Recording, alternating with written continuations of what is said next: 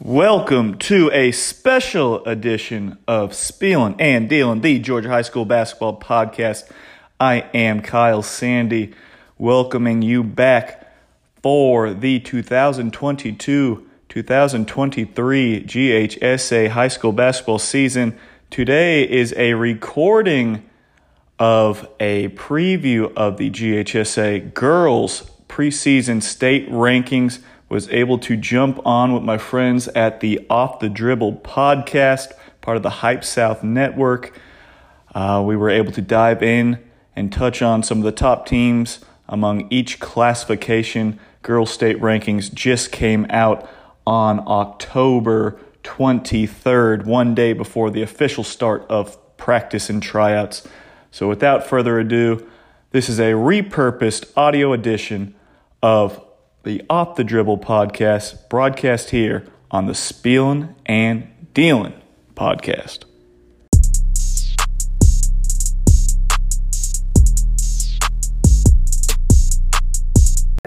Man.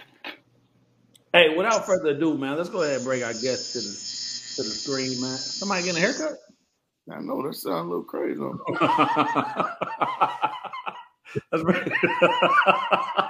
Let's bring our guest to the screen, Charles.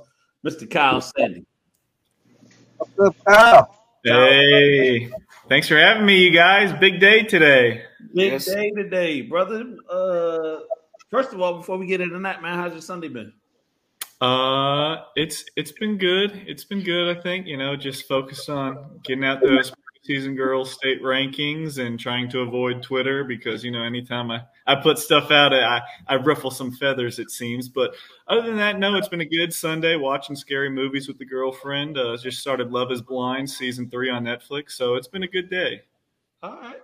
Well, we're going to make sure that you have a good night as well, man. We ain't going to bring no static to you, man. We wanted to share our platform to talk about these rankings, man, and kind of how you got to these rankings. And before we get there, though, can we see your shirt? Oh, yep, everybody.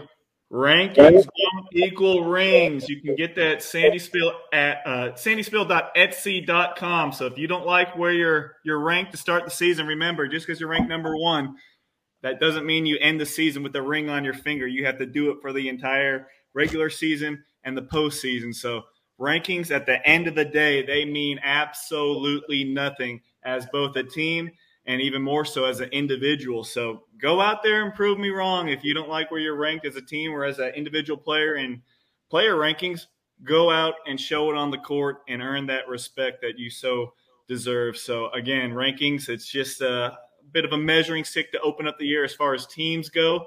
But by the end of the season, it really means nothing at all where you were ranked to start the year. Yeah, and before we jump into the rankings, Kyle, can you just talk about a little bit what your process is as far as coming up with these rankings? This is a process. This is every single region printed out with notes on pretty much every team. On here I have what the team finished last year, what they did in the state tournament. But really for me, the most important thing, obviously, is what do you have coming back? Do you have a lot of starters coming back? Do you have some impact freshmen that might be debuting this year? What have you done traditionally? Are you from a region that has traditionally done very well in the state tournament? Are you in a certain geographical area that hasn't seen too much success in the postseason? So I really try and grab as much as possible. And even as far as that goes with the players coming back, now you look even deeper into that. Is this a Division I kid? Even if it's a Division I kid, well, is it a Division I kid that's Division I because they're based on potential and they only average like 6 points and 4 rebounds? Or is this a kid that has been doing it at the high school level, averaging 20 points and 5 rebounds and 5 assists, that is an impact player right now, not an impact player 2 or 3 years from now, what they've done in the high school game? So that's what I'm looking for when I'm doing these state rankings. What they've done in the past, what they have coming back, and the overall talent level. I try to take all that into consideration when I'm doing these state rankings. How long have you been doing the state rankings? Oh, boy. Well, Sandy Spiel's been around since 2015, so I guess since 2015. And maybe the girls started a little later, maybe 2017 or 2016. But I've been doing it for a while now. And it takes a lot of time. I mean, if you go on my website today, that was over 12,000 words of analysis and trying to break down every single team that was ranked. So that's talking 80 teams ranked and trying to touch on each team, what they have coming back, any statistical stats that I have to provide to kind of highlight what they are expected to do this upcoming season. So I've been doing it for a while now. I guess it's not a perfect science. I mean, you can't pick everything to the T, because if you could, games aren't played on paper. And if they were, it would be very boring and no one would want to watch sports, because you would always just say, oh, this team's better, so they're automatically going to win. So I've been doing it for a while now, and it's really fun. I definitely like ranking teams more so than players. Players don't really love doing that because that's eye of the beholder. Do you like a point guard that can score more, or do you like a point guard that can facilitate more? Do you like a post player that is a great rebounder and score, or do you like a guy that's not going to score as much but it's going to block a lot of shots and protect the rim? So that's a little tricky to decipher. But when it comes down to ranking teams, you have the hard facts, you have the numbers, you see who they beat, this, that, and the other, and you can piece it together a lot easier than what you want to do with individual players. Yeah, and I know you just mentioned it's not a perfect science, but and just from our conversations, I know from when you first started to where you are now, as far as gathering that information and doing all those things that go into it, do you feel that you've gotten better at this process?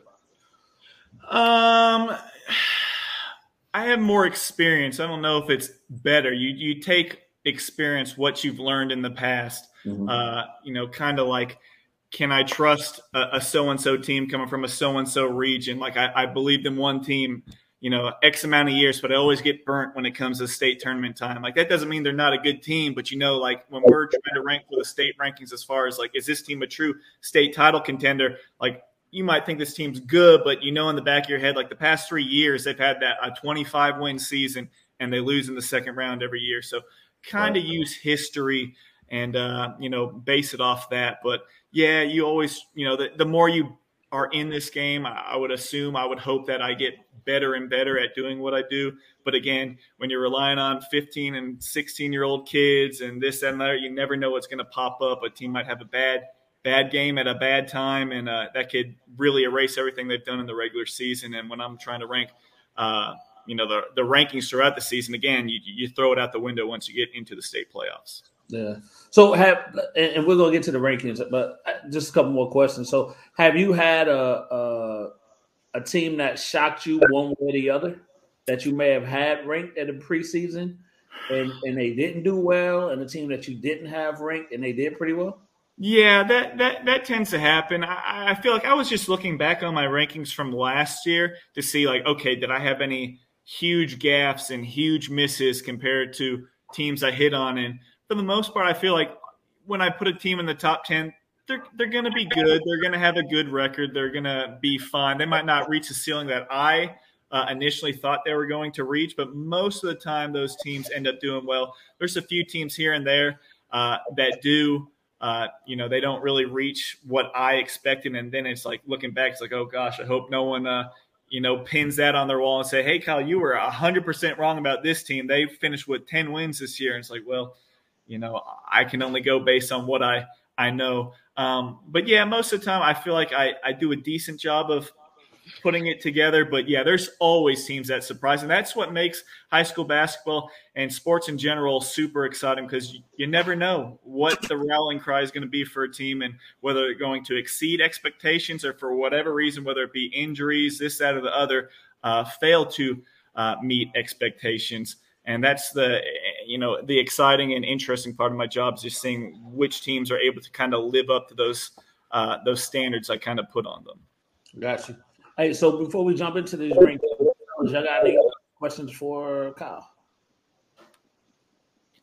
I got a question. Do you when you're gathering your information and doing your research, do you is it all you, or do you kind of rely on others from other areas or stuff like that? I try to be all me, because it's only human nature. Like if someone, if someone gives me food for thought and information on players in their area, obviously I will definitely consume that. But I know like most of the time in certain pockets, like they're usually only going to kind of know about their area, and they might be like great in that area, but I have to view it statewide. Like they know that particular part, but I have to kind of know that part, this part, that part, this part, that part. So I'm always willing to take information and input on certain teams from people's particular areas, but I do have to know at the end of the day, I do kind of have to take that with a tiny grain of salt. But with that being said, if I do have that piece of information, I have to plug that into my little equation. Like, does that fit with what I've been seeing in past trends and what I see, what they have returning, and what I personally expect? If I think a team's going to be good and I hear it from the ground floor level that they also say, yeah, I think you're on the right track, this team is going to be very good, then that makes me feel a little bit better. But I take all that information, but I know at the end of the day, it comes down to me to really take a step back and view every single team in that classification and see where the puzzle pieces kind of fit in as far as where I want to rank a team. Yeah. Kyle, I do have another question. How often are you getting out and actually seeing these teams? I mean, shoot, during the high school season, I'm always out and about. I mean, I was in Albany, was it just last weekend maybe, to check out some South Georgia boys and girls, kind of trying to go out there and check that out, just to kind of familiarize myself about teams that obviously have less exposure really down south there. It gets a little bit tougher to kind of really know what you have going on when you might not have max prep stats, or you might not just be able to see that team in person. So I try to go out and see as many teams as possible. I try not to sit there and watch the same team play over and over again, whether it's over a certain course of years, see the same team, blah, blah, blah. I really try not to see the same team play. If I had my druthers, like 3 times would be max for me to see a team play in one season. I really would try to not see the same team play multiple times, especially if I've seen them over the past few years, because you kind of you know what to expect at that point. So I do try and go out and see as many teams as possible throughout the season. Of course, it just depends on the schedule and where I'm able to get to. But my goal is to see teams that I don't typically see and go out there and see as much as possible instead of just the easy, low-hanging fruits that are maybe 15 minutes down the road or anything like that. There you go. Yeah, I know you tear the road up, especially during state playoff time. Yeah. That's always fun. I've been to I was in Augusta for Cross Creek. I was in Edison for Calhoun County versus Social Circle, and I was in Savannah. I was in Tattnall County. So yes, I like to get down south and travel, and of course, obviously, get up north as well, and just everywhere in general. I try to cover. There you go, covering the state. I got one more for you. How much do you factor into like summer evaluations, individual and like team camps and AAU travel ball and stuff like that? How much does that play into your rankings in the preseason? Yeah, I think it's difficult once you get into like the fall leagues and stuff, because some teams they play to win, other teams are playing 5 in and 5 out. So if you're kind of watching that, you kind of have to decipher like, well, this team's not necessarily playing to win; they're playing to build depth and things like that for the future. And as far as travel ball goes, obviously I want to see these girls and see how they do at a really high level of competition. I think that's very important. But also in the back of my mind, I do know that the high school game is very much different from the travel ball game. I do know just because you're not averaging 20 points per game when you're playing against a travel team, I don't know, Tennessee, that has a bunch of kids that are going D2 and D1, that doesn't mean you're not going to be good for your individual high school team when you're playing in the 2A or 3A level. You might be a rock star there, but you might not be a Division I player, and it might show on the AAU circuit.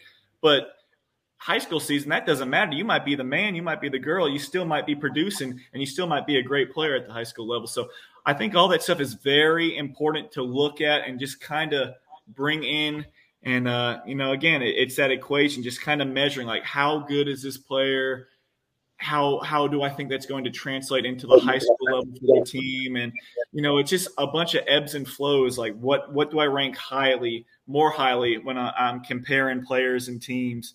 Again, it's kind of difficult to explain, but, like, do I think a player is this amount much better than what I expect them to be? So, every piece of information is important. I always say information is key. Knowledge is power. The more you have, the better of a job you can do So that is the goal, especially to try and see as many players and as much as possible to help me kind of formulate an educated opinion when it comes to ranking teams.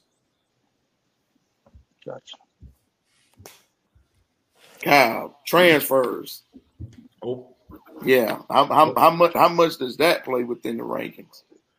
Well, yeah, obviously it's important, especially on the boys' side. I mean, it is what it is. State championships are won and lost in the summer months with transfers, especially on the boys' side. You can't tell me anything otherwise. That is where state championships are won and lost. You look at the vast majority of teams that win, it's a good chunk, especially in the higher classifications. It's a lot of transfers and not a lot of homegrown kids. So obviously it's bigger on the boys' side. I think I tracked down over 170. I'm sure I'm missing a ton more, and it's very frustrating on the boys' side because I got boys' state rankings supposed to come out a week from today, and I still got kids transferring every single day and mixing up my rankings coming up and down because kids are coming in from here, there, and the other where. So that's very frustrating. On the girls' side, yes, there's transfers in there. It's not as prevalent as the boys' side, at least from what I've been able to see. But, yeah, of course that's important. If you see an all-state kid transferring in or an all-region kid transferring in, or even if it's just a depth piece for a team that is shorthanded, that needs that sixth or seventh man, that's very important. So when I'm doing my rankings, I'm obviously looking at incoming players, whether that be freshmen or transfers, all that stuff at the end of the day is what is going to be on the floor during the season, and what is on the floor is what I have to judge upon when I'm doing these state rankings.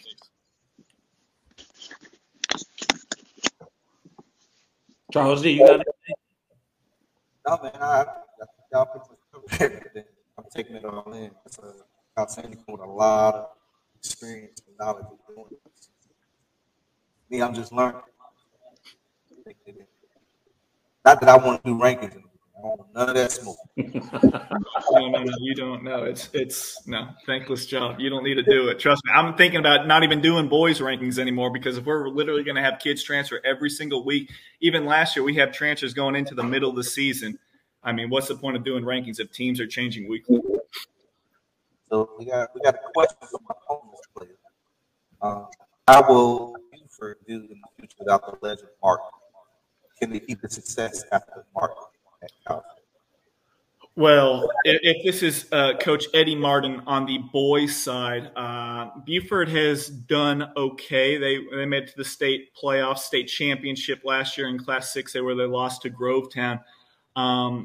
Buford's always going to be a draw, but Buford has had some ineligibility issues come up this past week on the boys' side, which is really going to change things in Class 7A where they are a team that was obviously going to be one of the, I wouldn't say the favorite, but a team that is a contender.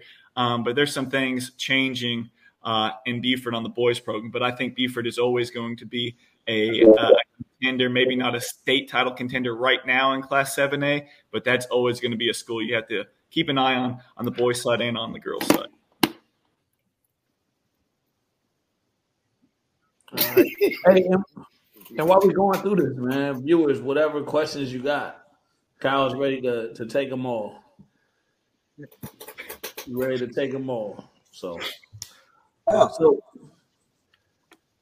are we ready? We ready to jump into these rankings? Yeah, let's get into the rankings, man. What we starting with 1A? Whatever you guys want. What is 1A Division 1? Hey, so what about on the screen? Oh, my bad, y'all. You said what, Charles? I said whatever I put on the screen. Yeah, whatever we put on the screen. My bad, y'all. At least. Right. Y'all going crazy. They say that brown make you want to fight, don't it? Yeah.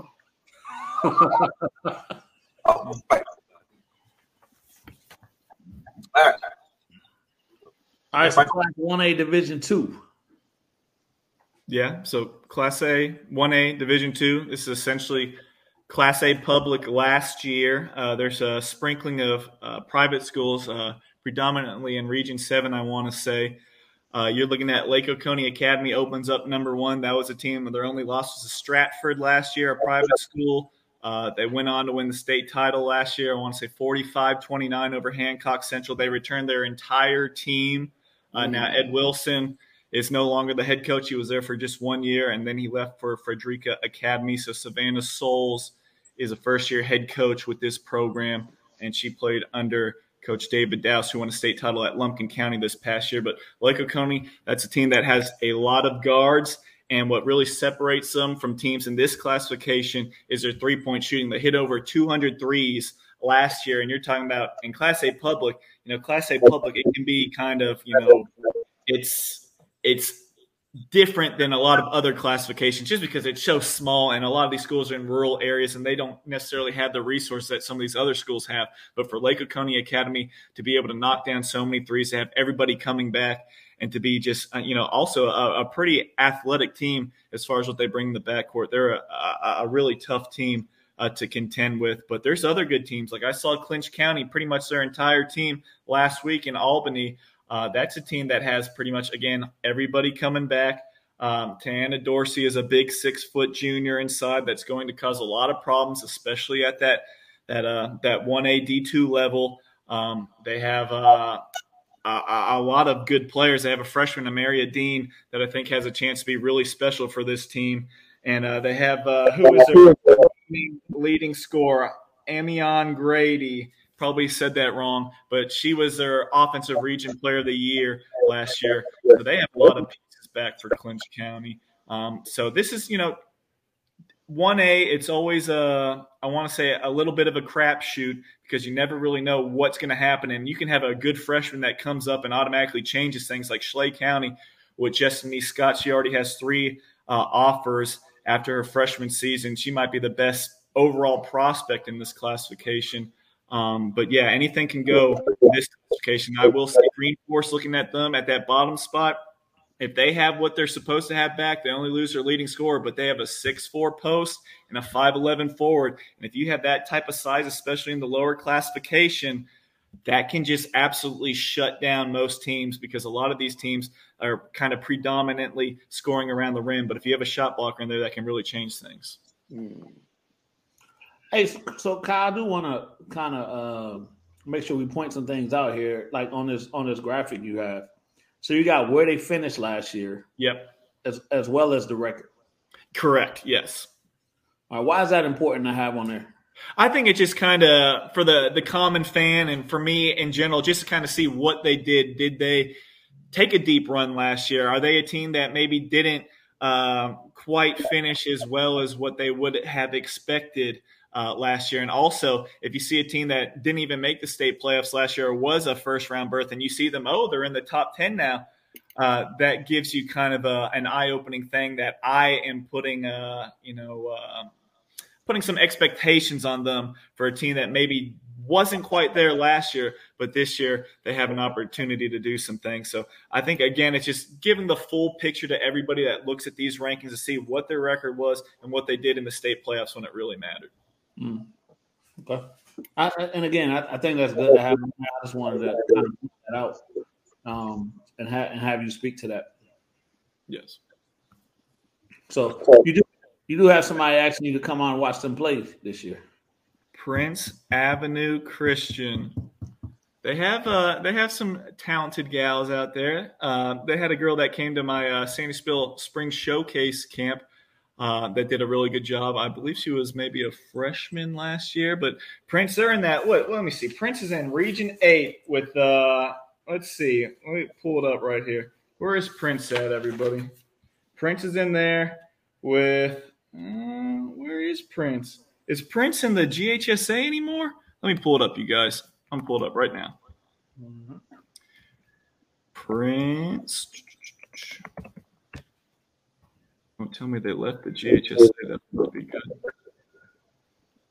Hold on. So we got Prince Avenue. Okay, so Prince Avenue is in Region 5 in Division 1. So they're in there with Jasper County, Oglethorpe County, a team that could be sneaky good on the girls' side. They have a freshman or a sophomore now that was about 6 foot, was a double-double machine last year. They have Social Circle in there as well. So Prince Avenue, I'm looking at them, just looking at this region. Prince Avenue is a team that I would fully expect to compete for a region championship on the girls' side this year. Yeah. Hey, and Kyle, I want to apologize. I didn't give you your just due, man, when we brought you out. Not only do you do the state rankings and individual rankings, you are a tournament director, you are an evaluator, you do numerous things, you call games. So you're heavily involved with basketball. So again, that just kind of goes to your experiences in combined or totally as far as what you're doing right here. Right. Yes, sir. Yeah, I've been all around it. And Abe's got a question about Diana Collins from Brookwood, just committed to Ohio State recently. I'm not great at comps as far as comparing players, but she's a special player just because she's so smooth and so skilled as a scorer, which obviously is the first thing that stands out when you watch a player like that. But she makes everybody around her so much better. She's going to force teams to double team her. She's going to be able to find the open man. But Brookwood has so much talent, which I'm sure we'll talk about later on in the show when we get to Class 7A, that she can get her 20 points, but she can also beat you at 12 points, 10 assists, and close to 10 rebounds. But she's a really special player. When we're talking about point guards in the state of Georgia, Diana Collins, especially in the senior class, I think she is the very best. And I think she's the best player, best senior in the state of Georgia this year, actually. Okay, good. Charles, you got the next list? Yeah, we'll get to one more of these. And again, we probably go through some of these. Once we get there. Want to get there. How big of a year do you expect Meyer from Norcross to have? I think he should have a big year. This is, again, on the boys' side, super athletic. When I first saw him when he transferred over originally, not this past year, but the year before, really athletic, and I think he kind of found his niche as the season went on. He's a really good energy guy. I think he needs to shoot the ball a little bit better, but he's really good at getting to the basket, and I think he has a lot of upside defensively. And with the Norcross team that has a bunch of transfers coming in, where he fits in exactly, I think he'll obviously fit in the starting lineup. But that's a kid that has really gained a lot of traction with Division I schools over the offseason, picking up offers. And I think he's obviously going to be a candidate to finish really strong in his career as Norcross tries to do one of the toughest things in sports, and that is win a back-to-back state title in the GHSA's highest classification. There it is. Yeah, we'll come back to the well. So this is 1A, Class 1A, Division I. Yeah, so this is a classification where it's tough if you're a public school because you have those private schools mixed in with Galloway and St. Francis, and just what they have on their roster, top to bottom, they're head and shoulders above everybody else in this classification. And when I wrote about this, with the new classifications and the regions changing and the public and the private schools interspersing together, that all but extinguishes some teams' hopes of being a dark horse and winning the state title, and it elevates some other teams as far as winning a championship. Because you look at Galloway, what they were in a region with last year, I think they were in there with like Wesleyan and Hebron Christian and Holy Innocents, like a murderer's row, some of the very best teams in the entire state. And now they don't have to worry about that. I mean, they're in there with St. Francis in Region 6, but there's two different sub-regions now. Those two teams are definitely going to be the top two teams to beat in this classification. Galloway, I mean, you're looking at D1 and D2 prospects all up and down that roster with Tana Thompson leading the way. She has a bunch of mid-major, high-major offers. Her freshman sister, Taryn Thompson, already has high-major offers. Kyla Kane is a forward that has a San Diego offer. Allison Hoffman has a Wofford offer and is getting looked at from D2 to D3 as a shooter.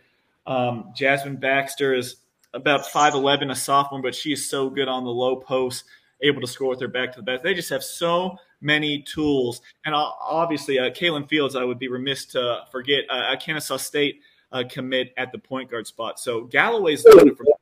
That's why I have Galloway ahead of St. Francis. Now, St. Francis, where they have an advantage over Galloway and everybody in that classification, is their height. They're so big. Samaya White is 6'2". Trinice Taylor is a 6'3" commit going to Kennesaw State. Anisha Hall, I believe is her name, is about 6'4". You know, St. Francis, how they've always been good. Now, they haven't won a state title in about 6 years, but they always just suffocate teams with their press. They get so many steals. When you have 6'3", 6'4" on the back line, and especially in the front when they're chasing the ball, they get so many turnovers and really just mercy rule teams with that skill. So those two teams are tough. But Elbert County, they're the defending state champs in Class 2A, really good. They have everybody back, their best players.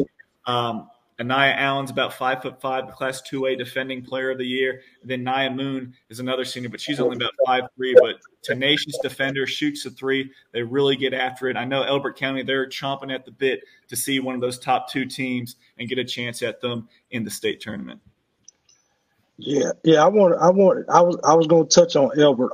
Got a chance to watch him in the state championship game and as well at the live period team camp at Swanee, and they are scrappy. And Yes. I was going to say, you know, I hear you with the private schools and all of the prospects, but I wouldn't underestimate Elbert because they're very competitive. I saw them play against 6A schools. Played against a couple 6A schools up there, and they handled them easily. So I think they'll have something to say.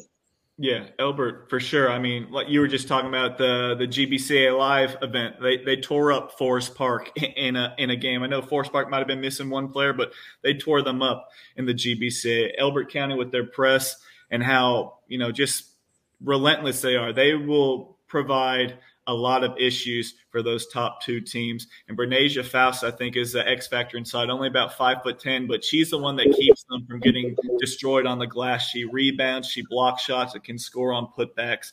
Elbert County is sharp. And what I wrote about on my website, I said it feels like the top three spots in the Final Four in this classification are filled out. Galloway, St. Francis, and Elbert County. I think it would take a momentous upset for one of those three schools to get beat in the state playoffs. I don't know. We'll see how the rest of the state shapes up. But from what these teams have coming back, it is very hard for me to see those three teams not representing three spots in the Final Four come March.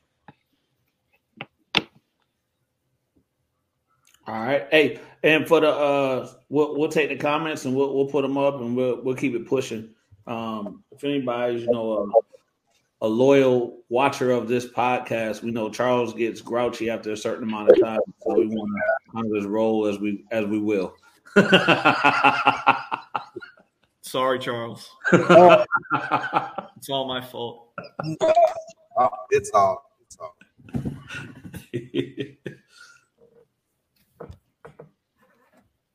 Dr. Love, Westlake make it 5 in a row. You have to stick around to find out, Dr. Love. Okay. All right.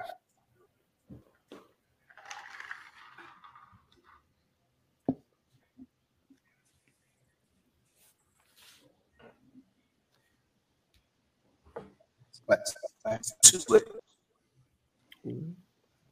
The team at number 3. Oh my gosh. Mr. Hype South. Yeah, break down this classification for me, sir. No, I mean, I'm just here to listen. Okay. I might chime in here. Now. It's all you, Kyle. I'll let you touch on Central Macon because you obviously know that team intimately, much more than any outsider would. But just looking at this classification, obviously Mount Perrin is number 1, it looks like. But I don't see a runaway favorite, like put it in the bank, run away. No one's going to touch them in this classification because Mount Perrin, they won it all last year. But Kara Dunn is gone. She's at Georgia Tech now. She was my Sandy Spiel Miss Georgia basketball last year. She was phenomenal. Talk about a player that could do everything and made literally everyone around her better. That was the player in the state of Georgia last year. She was phenomenal. She's gone. They graduate.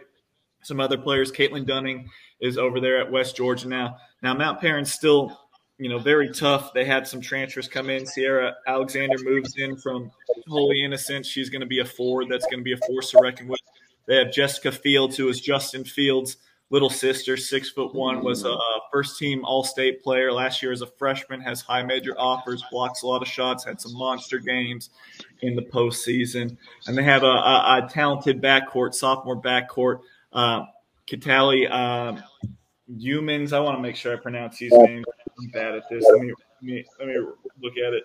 Humans, and then Jacqueline Murthill, two really good sophomore guards. So they're going to really help run that show over there. So Mount Perrin's tough, but I'm not planting my flag and saying they're untouchable and unbeatable. I mean, Landmark Christian at number 2, they were 21-9 last year. They played in a terrible region. No one in that region finished with like more than 7 wins other than them.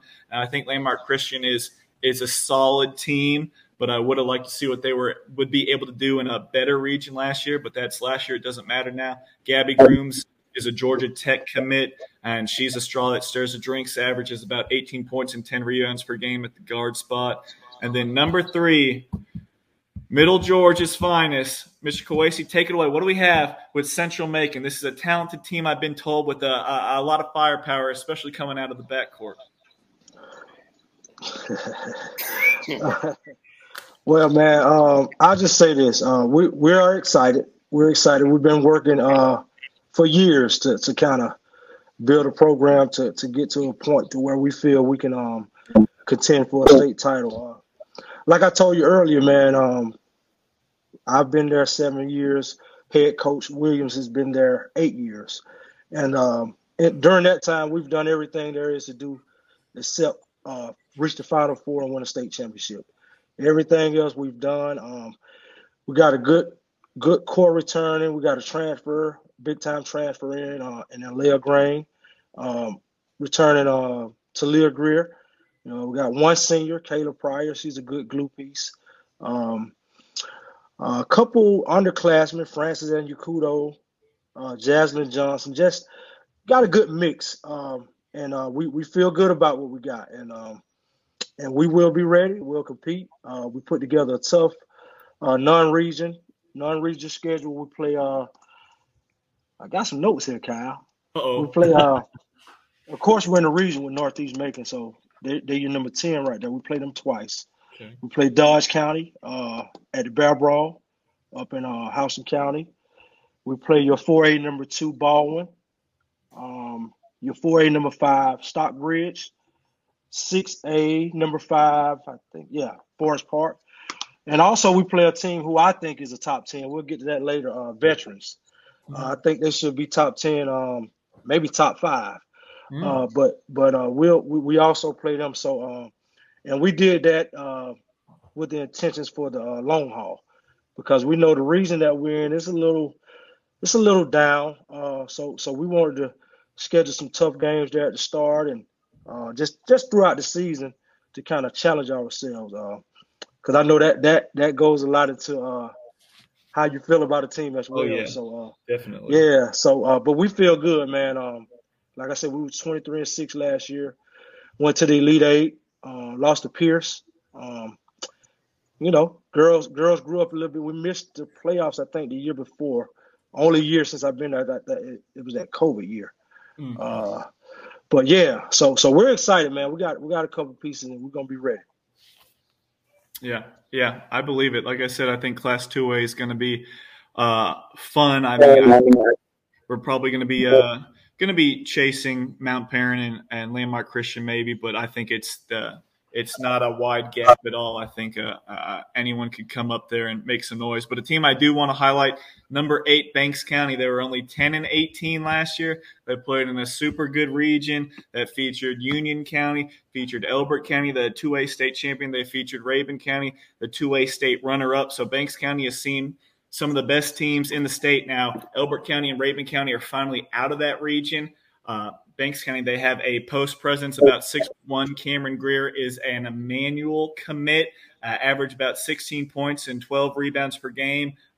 Truly dominant post presence that has, if you read the write-up I wrote, I mean, she had monster games against the best teams in the state and did so against some of the best post players in the state, like Aaliyah Hunt from Peachtree Ridge, who's going to Georgia State. She had a monster game against her as well. So with her inside, they also have Carly Seegers as another 6-foot post presence. And then they have a sneaky good guard that's going to be a junior. Addison Horde was injured this offseason. She's tough as well. So they have a really nice nucleus, a very sneaky team. It's going to be dependent on that guard play, if they can get a couple more guards to hit some shots and handle ball pressure. But Banks County, they have seen a lot of competition, and they have, just looking at this, probably maybe the best post player in this classification right now today as far as putting up double-doubles and scoring, and is a legitimate college player, which I thought was a Division I talent. I think Banks County, if things click for them, they could be a team that we could see playing into March. Cool. Hey, before we go any further, though, Charles, can you go ahead and put Dr. Love's last statement up? Hey. I'll put that up. Because this did happen last week. Joker went completely crazy. I didn't go crazy. Nah, he ain't go too crazy. Just think about Yes, he did. All right, let's move forward. All right.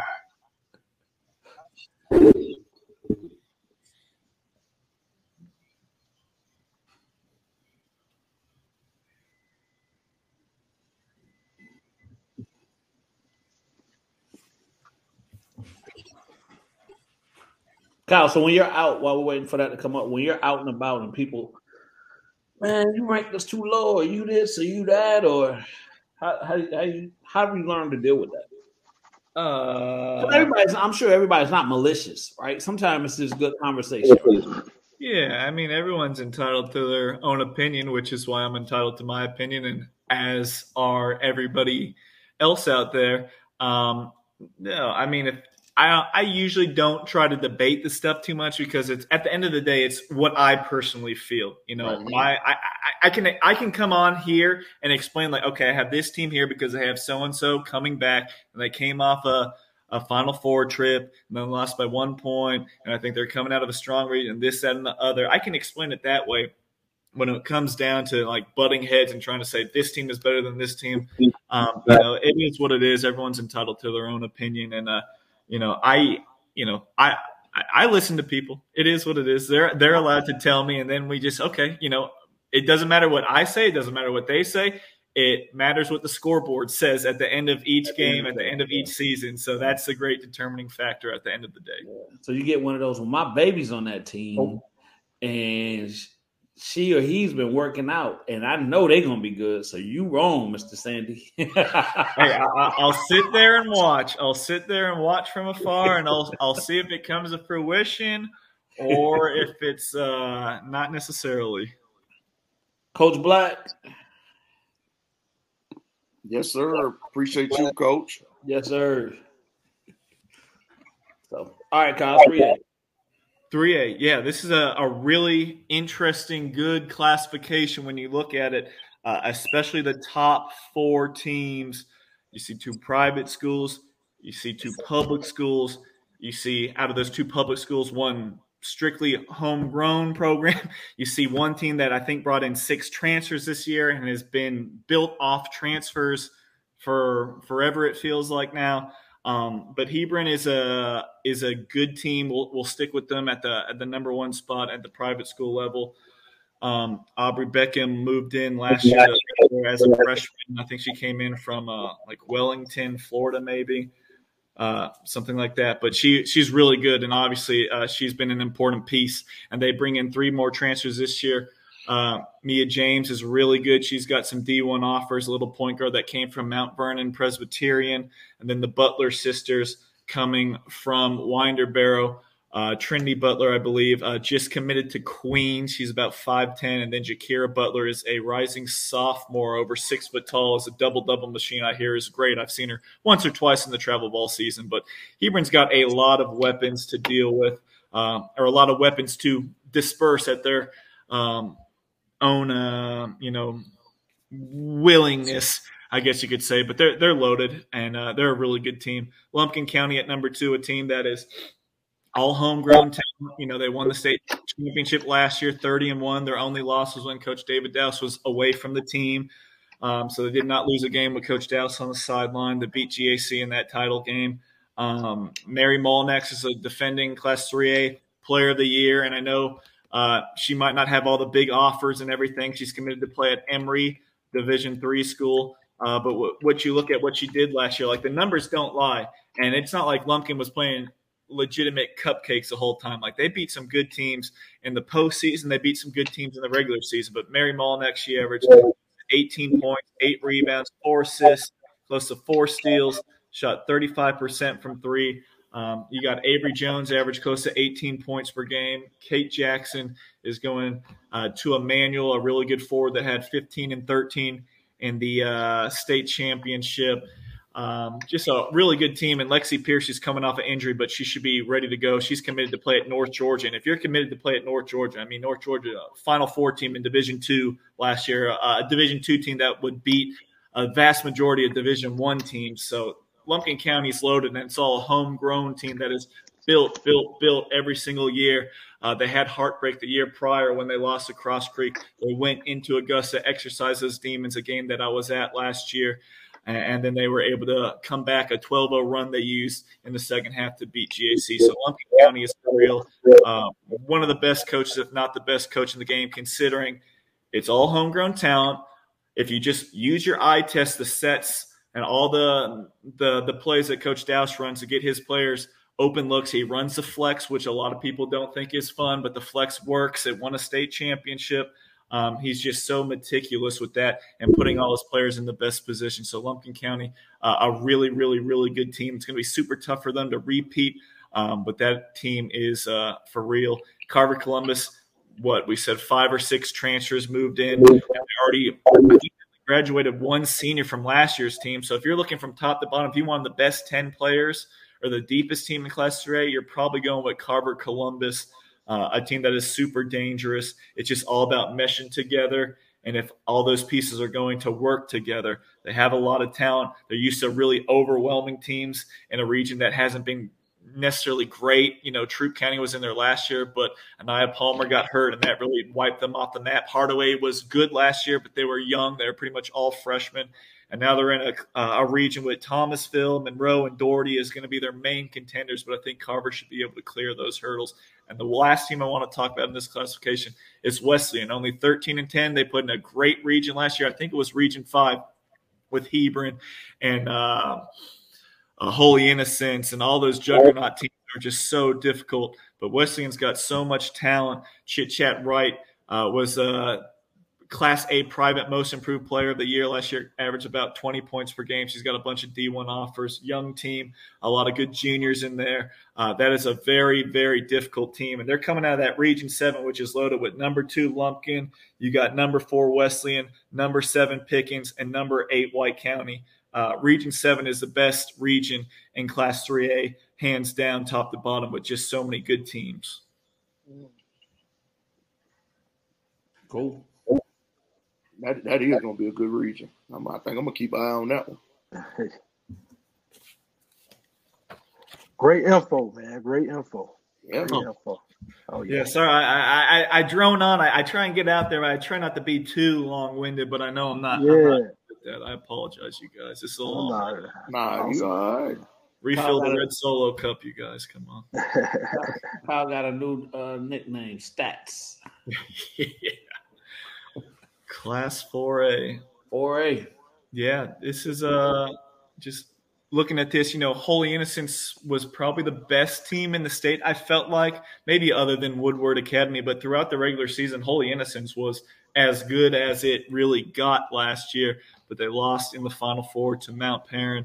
Now they dropped or move up, actually, to Class 4A, but they don't really have as much depth on paper as what I know looking at this team, because they did have some players transfer out. Brooke Suttle transferred out to Campbell.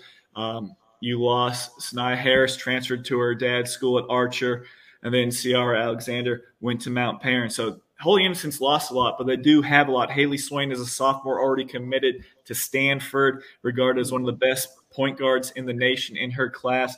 Olivia Hutcherson's going to Princeton. I love her game as a 6'4" that is just so strong and so great at collecting rebounds around the basket and is also able to attack from the wing. So those two alone, I think are going to be super important. And then they also have Zaniyah Preston, who I think is a very undervalued junior guard who is really, really good, is going to make maybe a low Division I or a high Division II team very happy. She's a really good player that is probably going to pick up some offers this year. So that's a really good core. But you look at Baldwin, a Baldwin team that has a lot of size. Janae Walker inside is about 6'3". They have a post presence coming off the bench about 6'5". Madison Ruff is a really athletic guard that wants to get downhill. They also have Cassidy Neal, I believe her name is, about 6 foot, maybe a sophomore. Big body, but his skill will shoot the three, shoot from the perimeter. I just worry about the outside shooting for Baldwin and also Griffin. That's been kind of a little bit of a bugaboo for these teams because Tamaya Smith graduates from Baldwin. She was their best three-point shooter last year. So they only returned maybe 30 or 40 made threes all season from last year's team, Baldwin. Griffin, like I mentioned, same thing. Last year when I watched them play, I thought they won a lot of games by being better athletes, being longer, being aggressive on the offensive glass, just out-rebounding teams. But I don't know if that's going to work out once you get deep into the state tournament because you look, they lost in the Sweet 16, upset by Loganville, I believe it was, who was able to kind of keep them off the glass and control that. But Griffin, they have Maya Puckett back. She's a really good post presence that she was going to be I think she still has a chance, but she was a high major prospect. Last year was ineligible, then came back, tore ACL, only played in 2 games, but she averaged close to 19 points per game in those 2 games. So she's going to be great inside. Zy Thompson, originally from Pike County, was a region player of the year last year. Leah Turner is their best three-point shooter, who I think is super important to Griffin as far as spacing out the floor. And Duranham inside is a lefty, about 5'9" or so, a wing. But again, she's a great leaper, gets a lot of her points in the paint, 15 feet and in. And then the last team, I guess I'll quickly mention, Luella. She probably should have won state last year. Didn't want to hold the ball when they had a lead on Marist, and they let that game lose. Slipped through their fingers in a crazy double overtime game. Luella's good. They still have Ari Dyson, who's going to Mercer, a really good 6'1" post presence. They have some athletic players on the wing. Trinity, Layson maybe? She's Layton. She's really long. She gets after it. Milani Smith is a big body wing that had 20 points and 10 rebounds in that state championship game. And then Cam Berry is going to South Alabama at the guard spot. So when you're looking at those 4 teams, I think I give it to Holy Innocents just because, again, you look at the history. They're a really polished team. They're really good. They've seen the best of the best. I know they lose a lot, but that big 3 of Preston, Swain, and also Hutcherson is really, really legit. But Baldwin has some big girls. Like we said, Griffin is really good if they can control the glass. And then Luella, the same, has a lot of big game experience. So I think that top 4 is really, really tough. Sound like another good classification.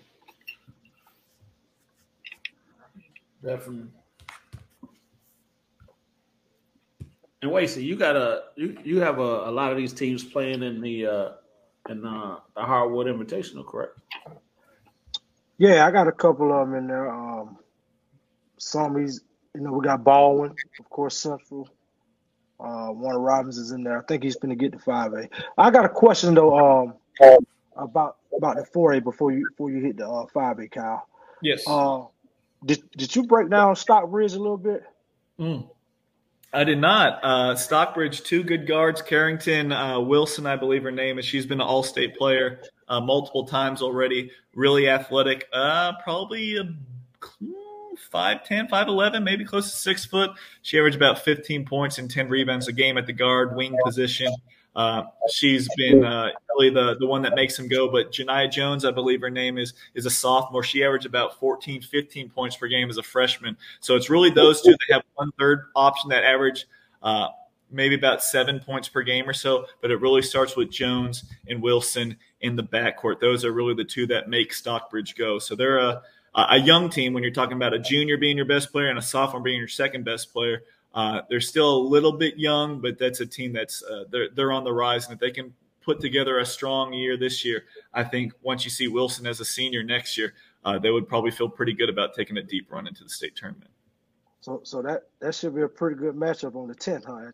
I heard about that. Yeah. What's that event called? The Sandy Spiel Showcase at Grayson? I hear Central Macon is locking horns with Stockbridge.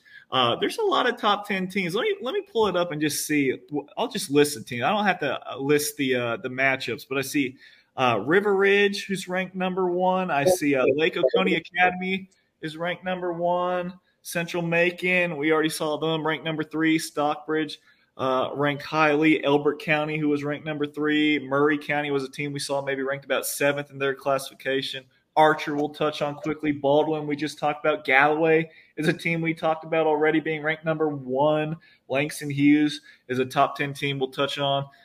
Yeah, there's a lot of good teams in this 12-10 event at Grayson, I would say. So we're on to 5A, huh? On to 5A. Kell is a team that everyone thought was going to easily win a state title. No doubt it's going to come, but now they're all seniors. They were, 32-0 when they were all freshmen. Crystal Henderson, they lost a heartbreaker to Buford by 3 points, and they said they'll get back there next year. Well, next year they ran into Westlake, a buzzsaw. No one was ever going to beat Westlake. Just a bad time to be around with another dynasty. Okay, so that's year 2. Down the drain, no state title. Then last year, they meet up with Sequoia, who they were definitely favored to beat Sequoia in the Final Four, but they lose 40-38. So now you fast forward, Crystal Henderson in that terrific 2023 class is all seniors, and they don't have a ring yet. But now they drop down to Class 5A, where it literally is now or never for Kell with that group of seniors with her. Jada Peterson's over there. Jada Green is a really good forward that is super underrated, who I think is incredibly valuable with what she brings to the table. MJ Harris transfers over from Marietta, where she won a state championship as a sophomore. Just so many pieces. Jemiah Gregory is healthy now, and she's been playing ever since she had her health scare back when.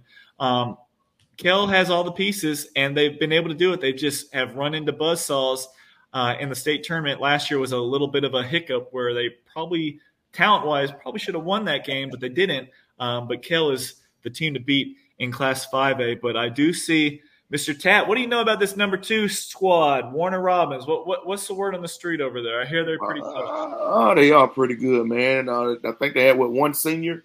They returned in their core pieces. Neville Mack, Tasia A.G., Tori Davis, and Jada Morgan, along with Kennedy Howard, who's patrols the paint for them and rebounds well. So they returning all the pieces as well from that Final Four team, and we're looking forward to them making another deep run and hopefully get over the hump and get into their state championship game. Yeah, I must say Middle Georgia girls basketball is shooting up. Not to say it's not been good, but it is going up right now with Warner Robins being good, Central Macon being good. I know where's veterans? Are they in 6A? I'm sure we'll touch on veterans. I'll let Mr. Koisi touch on veterans in 6A, but there is so much talent to go around in Middle Georgia. Baldwin, if you want to consider that, obviously in Milledgeville, but there's a lot of good talent right now in Middle Georgia in surrounding areas, and Warner Robins, Central Macon, 2 of the very toughest teams. And I know we'll talk about them more. Mr. Koisi, do you have anything to say about that Warner Robins team? You were able to see them. I know they played in your event last year. Yeah. They guard play is always tough. They play hard. They'll harass you 94 feet. They'll guard you, and little half court zone they play really gives people fits. I think I've seen the boys play that a little bit too, so I don't know if they're working hand to hand on that, but really good, well coached team. Jada Morgan, pretty good. Just committed to South Carolina State. So like you said, they returned the bulk of the team. So, I look for them to make another deep run. I have them playing against Baldwin this year in the Invitational. So 4A number 2 versus 5A number 2. So that should be a good one. Yeah, you know how to pick those games for sure. That's a really good matchup. And one last quick thought on Class 5A, just that it's so many teams that we typically don't see winning state titles every year. Other than Kell, who was preseason number 1 in 6A last year, like Northside Columbus, they got really good, really quick. Michaela Hosley is a really good sophomore that's got D1 offers. You look at them at number 3. Just that Region 1 in general, you got Greenbrier's ranked number 4. Bradwell's ranked number 5.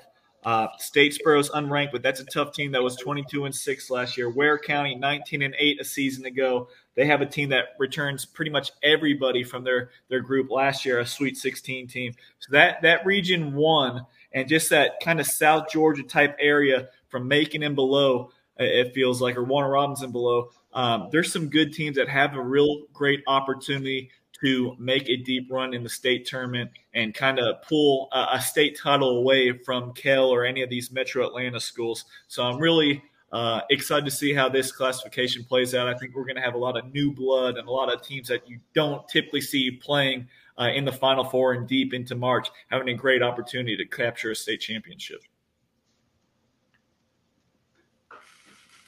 Cool. And why you changing? Who was that in the same region with us? Union Grove. Grove was in the same region with us. And Ware County was in the region with us last year. Right. So we got to see them quite a bit last year. And that coach actually does a great job with those girls at Ware County. Mm-hmm. Yeah, that's a good team. They, like I said, they got everybody coming back. And you mentioned Union Grove is a team that also has like their big 3. They lose maybe one of their top 4 players, but Union Grove is a good team with Jordan Brooks, a good guard. Nadia Smith is a really blossoming forward as well. But Class 6A, before we touch on Class 6A, Mr. Koisi, there is a team missing in the Class 6A rankings, a team that definitely was on my list. I had them, but when you have a lot of new faces, I like to slow play it. I like to see them earn their stripes at the varsity level. And, they put together 2 or 3 quick undefeated weeks. They'll be right in there. But who is the team that I'm talking about?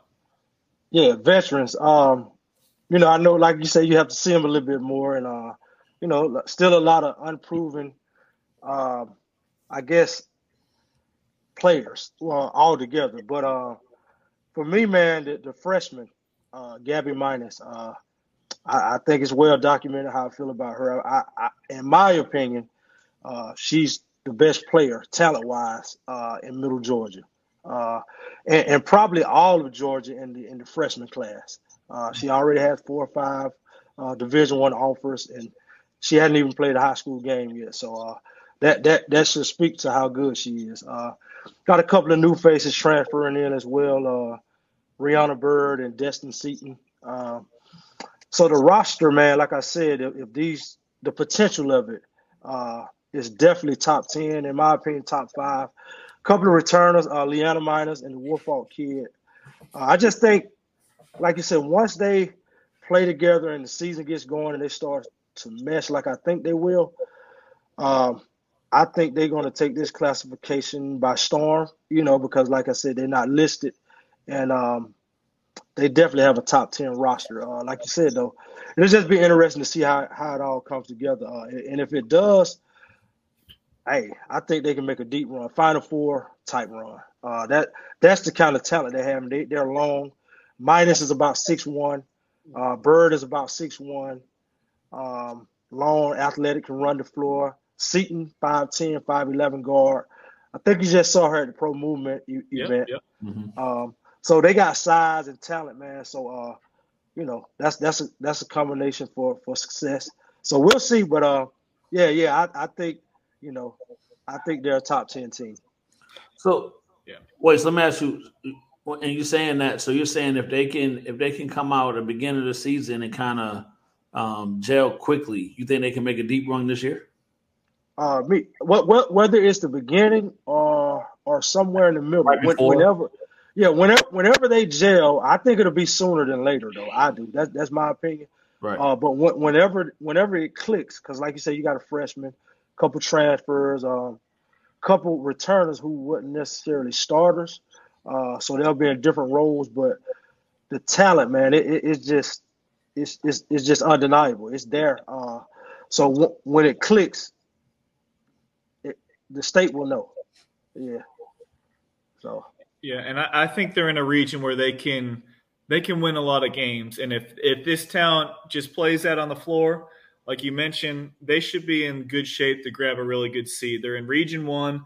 You're looking at Howson County, who went 21-5 last year, but they graduate everybody, so they're hitting the reset button. A Sweet 16 team. Lee County was 19-7 last year. They had their top scorer and their third best scorer back, but they graduate pretty much everything else outside of that. Northside Robbins, their 3 best players all transfer out. They're gone.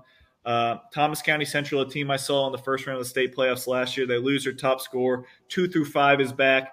But that was a team that was in, I want to say it was in Class 3A last year, 4A last year. That was 19-9. But that is a team, they're very small, a lot of 5'6" guards. So they had a good season last year, but I think this is going to be a big jump from them considering you're going from 4A to 6A. So that's going to be a big jump for them. And Tiff County, their top 2 players graduate from a 16-9 team. So veterans at 9-17 last year. Like you said, with this influx of talent, I think they have a chance to do very, very well this year. Yeah, and they'll I don't know if it's their first game, but I think it is.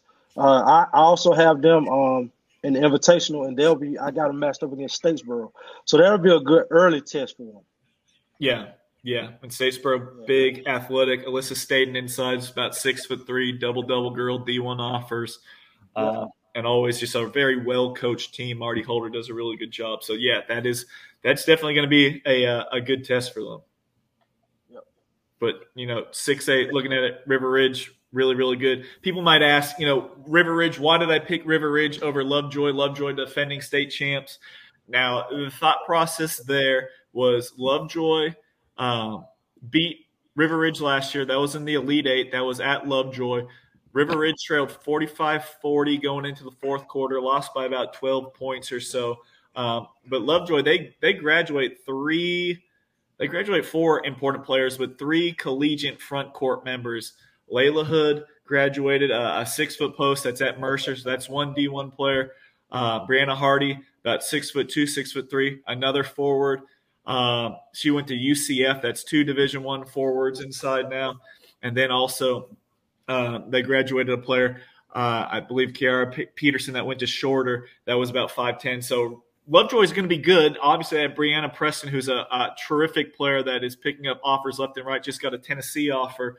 Lovejoy is really, really good, but River Ridge, they don't graduate very many players, maybe 3 players, but only 1 or 2 kind of played a significant role. They have pretty much everybody back. Matea Gale is a Penn commit.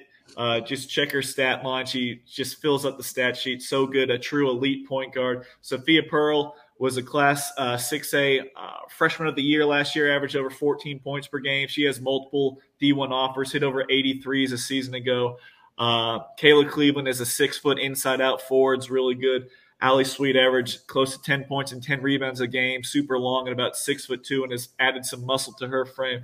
And then Michaela Roberson's a freshman at 5'8", 5'9". A lot of people think she has a chance to be super special. So, I mean, when you're just checking off the boxes, River Ridge, with all that experience coming back, they have everything there. Lovejoy is going to be really, really good, but Lovejoy does have girls that are going to have to step into bigger roles now, especially in the front court.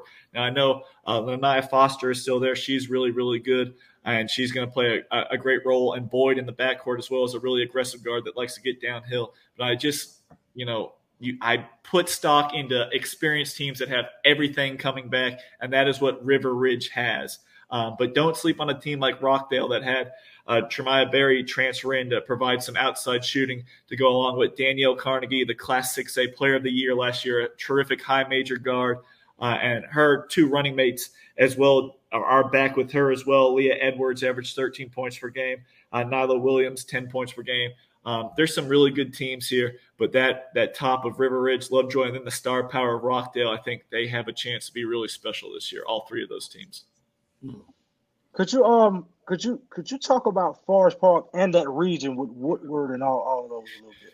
Yeah, that's when you're looking at it, you look at Woodward was a state champion in what was it? Was it 5A? 5A last year. Thank you. They were the back-to-back state champs in 5A last year. You have Rockdale, who made it to the Final Four last year, Lovejoy, the defending state champs in 6A, and then Forest Park, who lost in the 5A state championship. So you got, 4 juggernaut teams on paper right there. Now, Forest Park, they don't graduate a whole lot from last year's team. Yasmin Allen is a really good 6-foot junior scorer, averaged over 19 points per game. They have a St. John's commit at the guard position, super athletic. Jada Brown average, stuff the stat sheet, 14-4, 6 and 4. And they have some big girls inside. Michaela Arnold's really a physical, intimidating presence. Hannah Willis is supposed to be there. Jalea Robinson transferred in from Woodland Stockbridge. But I why I have them at number 5 and not maybe a little bit higher is I don't know what they have as far as a true point guard that can facilitate and take the ball out, get Allen some more easy shots, and Brown, let them play off the ball a little bit more. Because when I saw them against Elbert County, this is only the GBCA. You can't take a whole lot into it, but Elbert County really exploited them, getting after them with their full court press and their overall pressure defense. So I think that's an area of Forest Park. If they can get a solid point guard in there, I think they have a chance to go very deep. And Woodward Academy, you're talking about Sydney Bowles, scored over 2,000 points in her career. She's at Texas A&M now. She is gone. Now they still have a really good player that's going to George Washington that's going to lead the team in scoring now. And Sarah Lewis averaged over 14 points per game. But they have a bunch of sophomores that are going to have to play really big roles. Cameron Herring, Kayla Whitner, Delaney Cooper, all 3 are sophomores, very talented sophomores, but they're going to be thrust into being the 2nd, 3rd, 4th leading scorers for this team. And then we already talked about Lovejoy, Forest Park, Woodward, and then Rockdale we touched on as well. So that's a really, really tough region for sure. I think when it comes down to Forest Park, it's finding guard play to kind of alleviate that pressure off Allen and off Jones, I believe it is, or Brown, sorry, as their 2 best guards in the backcourt. Yeah. And I saw Brunswick a little bit this summer at the Live. They got pretty good size. I'm not familiar with a lot of the girls, but I was a little impressed with them, especially how big they were, and they were really physical. Yeah, Shanae Jackson, I believe it is. Shanae Jackson averaged about 11 points, 9 rebounds. Shemaiah Flanders is about 5'11", great length, usually has very bright hair, pink, yellow, whatever it is, but she can really kill you from the high post, just rip and go and get downhill, and, of course, hurt you on the glass as well. And I saw we had a comment about Langston Hughes. Langston Hughes is very good, as I wrote in my my preseason write-up. Langston Hughes has a shot to really go up. With Savannah Robinson-Holmes transferring in, she's looked great all off season. Michaela Taylor was a high-profile freshman that got hurt last year, has not played a game. I have still not seen her play. She did not play with them in the GBCA, but she's about 6'3", and she was supposed to be a really, really big deal. So if she's healthy, she can immediately provide a major interior presence to go alongside a couple other girls at Langston Hughes. Sydney Smith should be back. Kyla Green was an all-region pick last year. And Michelle Bassong averaged 18 points and 4 rebounds per game at Creekside, a transfer that's about 5'10" that moves in. So Langston Hughes, they have some length. They have that size inside if Taylor is healthy. And I believe Mallory Holmes is a senior that's about 6'1". So Langston Hughes has a lot of pieces, but I think it's going to start with Savannah Robinson-Holmes really being the girl that gets this team going. A dangerous scorer from all 3 levels. Was good last year at Mount Vernon Presbyterian. I think she has a chance to really lead this team far. Well, that sounds like another classification. Need to keep an eye on. Good They're girl, all good. good girl basketball. Good. Yeah, great basketball in Georgia. Oh yeah. I'm learning some more new names and everything. Mm-hmm. Excellent. Charles, you muted. My bad. Well, I know I didn't. I was trying to figure out. Down. I was trying to find who Mike had it. My mic had it. Well, we at the last classification. Oh my gosh! Yeah. 7A.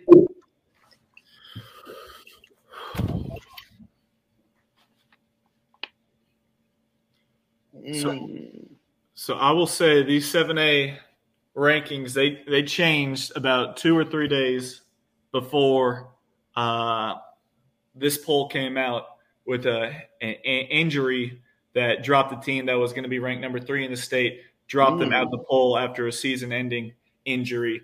Wow. So if you see I won't necessarily name who the team is, but if you're in the know, you know what team is missing, what team was really good last year and was supposed to be very good again this year. But when you lose your best player, that really hurts. Now they could earn their way back into it, but again, I got to see it to believe it. I need to see how they come together and fill in those voids of losing a top player. But the top team in the state from that same region, Region 4, which is very, very tough, is Brookwood. And we talked about Diana Collins earlier in the broadcast, going to Ohio State, just so good, over 20 points per game, creates for her teammates.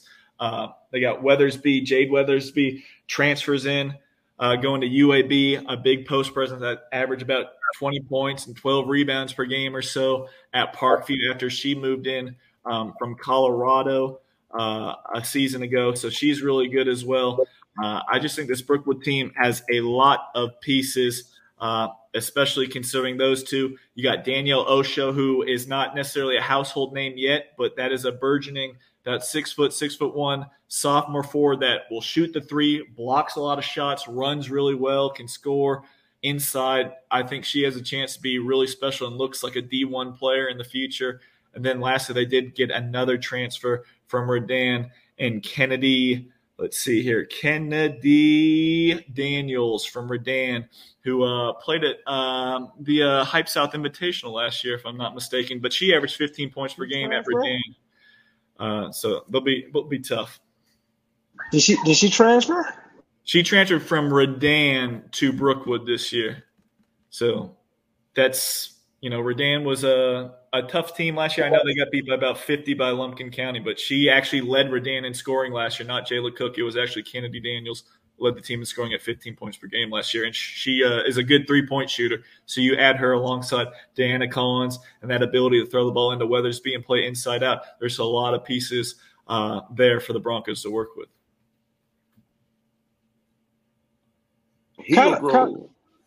Okay, go ahead, Ted. No, go ahead. Wait, I'm just saying. It seems like, man, Carrollton is always interesting. They're always right there, but can never seem to get over the hump. I think the year before last, they ran into Westlake in the state championship. I was there. Don't really know what happened to them last year, but I saw them this summer, and man, they just look always tough to me, man. They just always look tough. So what?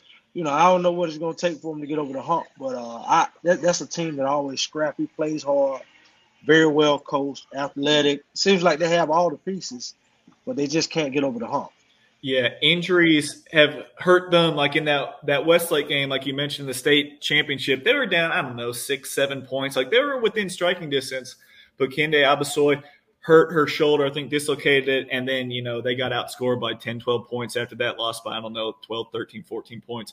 But that was then. But this year, Kanijah Daniel, I believe she has committed to Georgia Southern. She tore her ACL, so she's out for the year, who was going to be probably their best player. You were going to pair her with Igosa Abasoy, who's going to Georgia State, a really good point guard, 5'5", really quick, a shooter.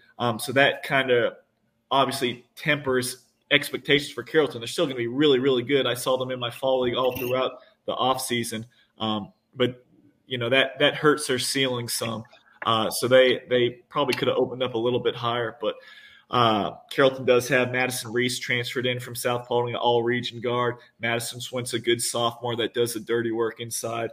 But, yeah, that does stink that Daniel is going to miss this season. You look at Archer, team real quick on paper, probably has the most talent in this classification.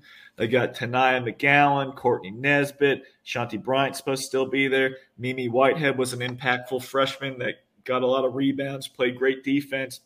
Kendall Collins was a forward that did a really nice job at about 5'10", but the transfers of Taj Hunter, who averaged 10 points, 6 rebounds, at Stevenson, a really quick off-the-dribble guard that can create her own offense, and then Sanaya Harris, who comes in from Holy Innocents following her dad as a head coach there at Archer. Archer has a ton of talent as well to choose from. So, Kyle, who just missed? Yeah, so just missed in Class 7A. I was going back and forth on a couple of these teams. Like Lowndes was, you see them at number 10. That was a late ad with a team I had to pull out. But Lowndes, they do have their top 6 players supposed to return from last year's Sweet 16 team. But a couple teams that were on my radar that probably just missed out. I was looking at Campbell. I know Campbell, they graduate a ton, but Campbell's always going to be really good no matter if it's all freshmen or all sophomores. Campbell is always a really good program. I was looking at them. Another team from Region 2, Pebblebrook. They went to the Elite 8 last year. They had a little bit of a good draw, but their top 4 players are supposed to be back as well. So I had an eye on that Pebblebrook team. And, looking at that, those are pretty much the 2 teams I had that I was looking at. And then lastly, of course, Grayson was a team that I was going to have ranked highly, but now I have to kind of see how the pieces fit together now with a different kind of dynamic now with injuries kind of hurting that program heading into the season. Okay. So, I do, I guess, want to give you an opportunity or for our own sake, maybe some just misses from other classifications. Yeah, for sure. Yeah. For sure. You want to go to 6A now? Yeah, you can. Yeah, we can go back down if you like. However you want to mix it up. Yeah, let's just go down. So, just looking at my list here in 6A, like a team like Sequoia was on the precipice there, lost in the state championship 54-38 to Lovejoy last year in Class 6A. They lost a significant amount, but they do have Ellie Blatchford, who's a Southern Miss commit, is a really good point guard that stuffs the stat sheet. They have some other nice pieces around her, but they're going to be asked to score more and just be more so instead of being the 7th man, you're going to be the 3rd man or 4th man on the team. So that's just going to be a bit of a learning curve. But Sequoia was a team I was definitely looking at. Marist graduates their entire starting 5 that won that state championship game. So it's hard for me to justify putting Marist into the poll. But I know Kim Hickson with that defense, they're just so fundamental. They don't beat themselves. And they have a freshman in Kate Harpering who has high major offers already. Obviously, her dad, Matt Harpering, played at Georgia Tech, played in the NBA and everything. She's a superstar stud. If they had at least 1 or 2 more players left around her, I would think about putting Marist in there. And then one other team, of course, Kawasi touched on it, Veterans was a team that just missed just because I need to see them. I need to see how the freshmen and the rest of this cast of characters kind of gels together. And Valdosta, I did see that. Valdosta in 7A, looking at Valdosta, 17-11 last year. Didn't have enough great big wins last year. I mean, let's pull up what they did in 7A in the first round. I know they lost in the first round. Valdosta was defeated they were in 6A last year, I want to say. Valdosta, they lost by 2 points to Rockdale, who is a really good team. So you got to give them a lot of credit for that. But outside of Cody inside, who's great, 18 points, 14 rebounds per game, and Denver Arnold, who was their second best player, 9 points per game. Who else was going to be the factors there? I know Essence is great. She's terrific going to Alabama, and Arnold is a really good second option. But other than that, there was a drop-off as far as who's back to be that 3rd leading scorer for Valdosta, if that makes sense. I know Cody's going to get her. She's going to have her 20 and 15 games, and Arnold is a solid option in the backcourt. But who else is going to be there? And they're going to have their opportunities. They're going to be challenging with Lowndes. And I got a text message right before this podcast started that Camden County, keep an eye on Camden County. They got a move in that is supposed to be very, very good from Florida that could change things in Region 1 and Class 7A. Kyle, do you ever like a team just kind of, I don't know, wears you down, so to speak, or you see them and maybe the numbers aren't adding up or the players, but this team has the it factor. Yeah. And with them having an it factor, they're always competitive in games or playing tough, playing good teams tough, or pulling out wins and all these type of things. But if you look at it again on paper, it doesn't seem to add up to what they are once they actually get on the court. Yeah, and I think some of that with having the it factor, I think some of that does have to do with coaching as well. You see some coaches that don't have the horses every single year, but every single year you see them, they're in the hunt. They're winning 20-plus games. It doesn't matter. They might have a Division III kid as their best player, and they're beating routinely Division II and Division I talented teams. And that's, that's important. And that is what I guess you could kind of terminology-wise say as an X factor, that there's a great system in place, and it doesn't matter what the back of the jersey says, but the front of the jersey. Like Buford. Buford obviously has had a lot of good talent through the years, tremendous talent. But some of their teams in the recent past, like they weren't just up and down loaded with multiple 4 or 5 Division I girls or whatever like they used to do in the past. It's just that culture and that mindset of execution and working hard and knowing like you can't let down the person next to you or else, that's just not the Buford way. So teams like that, no matter what, who's on the roster, they're going to be very, very tough. So a team like that, I would say, it definitely has an it factor. And, of course, that would have to start with someone that builds the culture and a head coach like Gene Durden. So Buford, always, always, always dangerous, and a team that always has an it factor, it feels like. Always very difficult to beat come state tournament time. Okay, cool.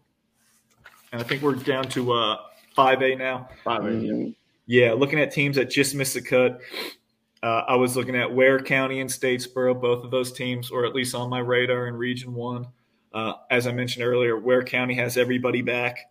I really liked a player they had, Rihanna Matika, probably saying that last name wrong, but I think she has a chance to be a really good prospect as about a 6-foot sophomore.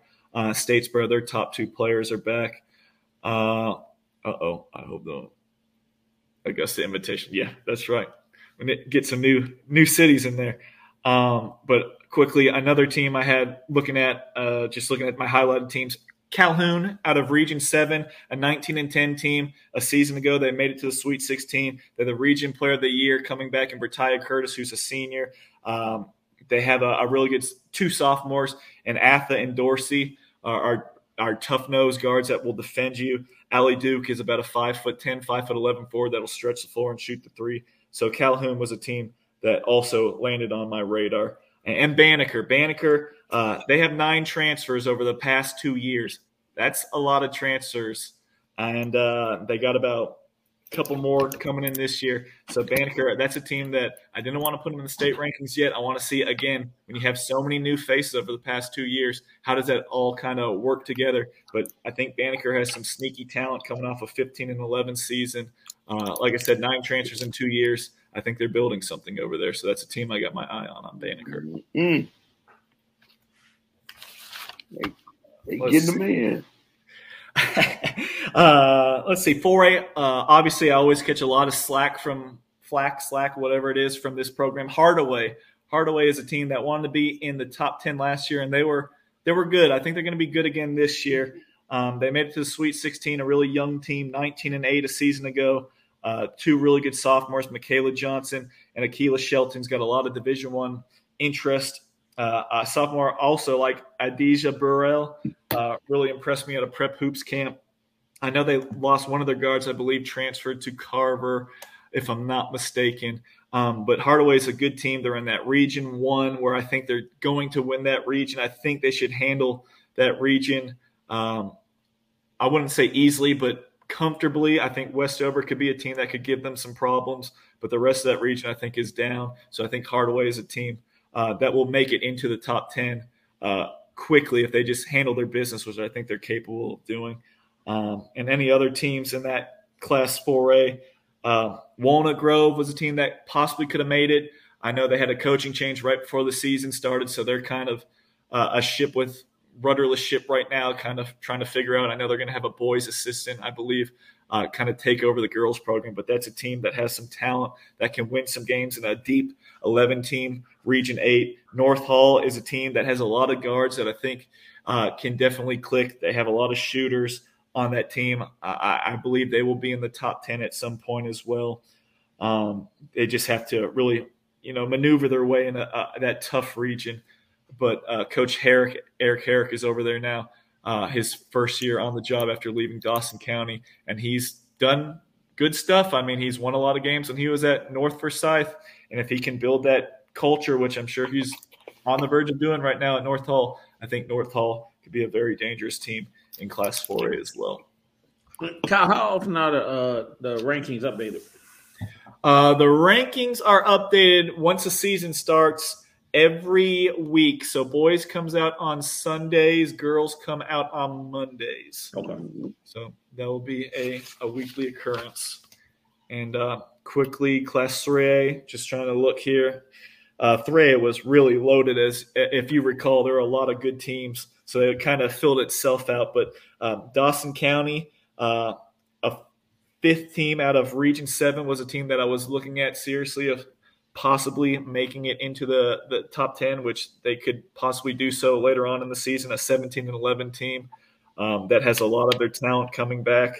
And any other teams in Class 3. I think Calvary Day, I saw them over the summer. Hannah Kale's going to Georgia College. She's great. I'm interested to see what they do around her. I think Destiny Gadeen did a really good job as a freshman last year, averaged 11 points per game. But Kale doesn't have that running mate.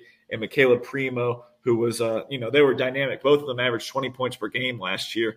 I think Calvary Day is still going to be able to run up a really good record in Region 3 because Savannah girls basketball right now it's rebuilding right now. And Hannah Kale is definitely the best player in the city. And I think Calvary Day is going to win a lot of games.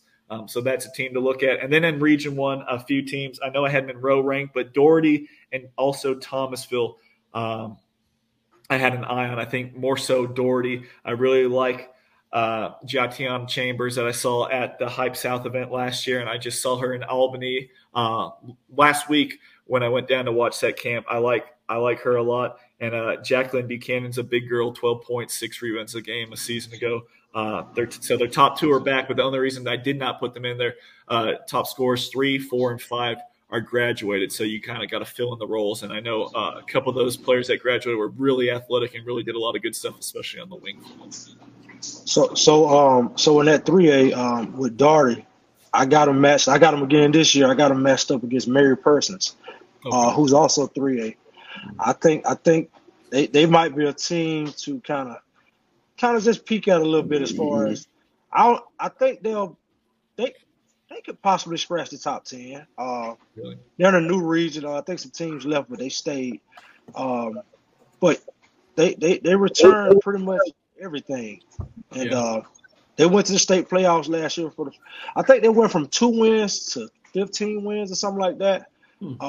Finished 4th in the region, but I think there'll be a team to kind of keep an eye on in 3A. Yes, sir. Yeah. So we are down to 2A. We're almost there, everybody. 2A, just looking at this, North Cobb Christian. North Cobb Christian's definitely a team that I think they should get there. I think they definitely have enough talent. Brooke Moore has multiple Division I offers, a 6-foot wing that should be the best player on the floor pretty much every time she steps out on the court, a walking triple-double threat, just having her play an aggressive style, really sometimes you don't want a kid to, you tell people don't force the issue, but when it's your best player, sometimes you say, hey, if you make a mistake or take a bad shot here and there, I'd rather you take that shot than someone else. So she's really good. Keep it wiping his mouth. But I know something about that. Talk to me. Hey, green light. Yeah. Sometimes that's just who I was. Green light. Yeah, and we're talking about a player that's Hey, Kyle, when you get off, just probably your topic later. You get a chance to talk to Kate about his cruise and playing with his son, ask him about the green light. Oh, gosh. I was green light. The wind was blowing, but that's a whole nother topic. No need to dive into that area. Let's back to you, Kyle. Oh, gosh. But, no, just North Cobb Christian, Brooke Moore, Gabby Lepresti's improving every year. Alexis Healy's a really good lefty three-point shooter. Addie English is a big body that moved in. Wilson is a coach's daughter. So that they have a good team. They're going to be battling at Mount Perrin in there. But the rest of that region, you're looking at North Cobb Christian, Mount Perrin. They're going to be competing for that region title. I don't see anyone else really challenging them. So North Cobb Christian should rack up a really nice record. So that's a team just missed out. And a couple other ones. Thompson was a team I was thinking about heavily in Region 4 over there in that CSRA area. They lose their number 2 scorer, but Jada Kendrick's a sophomore that averaged over 12 points per game. They had another sophomore named Lattimore. That was good. A Sweet 16 team, 16-8. That's another team I had on the list. And East Jackson, 23-4 a season ago out of Region 8, which proved to be a not super strong region. They're super, super small. I saw them in the summer a lot. They really got hurt by any type of post presence. But Antonio Pittman is super quick. She goes right up and down the floor, all about getting to the basket. And Rakestraw is another good player as well. So East Jackson, super, super, super tiny, but if they can dictate the tempo, play at their pace, turn you over, and get into transition, East Jackson, a 23-win team a season ago, could be a team that makes it into the top 10 at some point this year. Yes. I saw that. I actually went and scouted that team last year. Really? They were very quick. So I know what you mean. Yeah, for sure. Dr. Love, don't be a hater. Green light. Here we go. We got Class 1A, Division 1. Looking down this list, Claxton was a team I was flirting with in Region 3. You already have Bryan County ranked, Scriven, and then Woodville Tompkins. Claxton actually beat one of these teams 3 times last year. Claxton beat Bryan County 3 times last year. Now, Claxton's a little bit different. They lose their 3rd and 5th best options, but Nia Smith is supposed to be back, about a 5'11", 5'10" forward. I saw average close to a double-double, and they got a couple other good pieces. So Claxton could be a dangerous team. Looking at everyone else here, Darlington's always good. Guard play is going to be different this year. They had a couple girls graduate, a couple girls transfer out, but Jai Johnson's a really good 5'11" strong forward. Georgiana Dempsey has a lot of Division III looks and offers. She's more of like a wing type player, but she'll be very important. And Darlington, always super strong. They're always in the weight room over there up in Rome. Like, that's just a physical, strong-bodied team that can really bully you inside. So Darlington could be a dangerous team. And a team I did have highlighted, Prince Avenue, who we had a watcher mention them earlier. I think that's a team, 13-9 a season ago. They made it to the first round. 2 all-region players back and a junior Vandegrift, and then sophomore Lily Purcell, who came to my camp. So they have some talented pieces. I was looking at them. And Oglethorpe County, a team I mentioned, Kenzie Henderson. I think she might have won a state championship in high jump or something like that, but she's about 6 foot tall, a sophomore, averaged about 19 points and 14 rebounds per game as a freshman a year ago. So that's another team I had on my radar. Cool. All right, last classification, Division II, quick teams that just missed out. Let me see if anyone pops out to me. Hancock Central I had in there initially, but Neela Lamar was going to be like their leading returning scorer at 10 points per game, a sophomore. She transferred to Greenbrier, which helps out Greenbrier in one of those higher classifications we mentioned. So Hancock Central, they lose their top returning leading scorer. That took them out of the running. And a team that I did have underlined here, Randolph Clay, 14-9 a season ago, a first round exit. But they do have their 2nd, 3rd, 4th, 5th, and 7th leading scorers back. So there is some cohesion, some chemistry, some continuity coming back for a Randolph Clay team that was 14-9 last year. That's it, everybody. Sounds good. What's your guys' thoughts? Rankings don't equal rings. That's right. So I'm gonna ask Waste.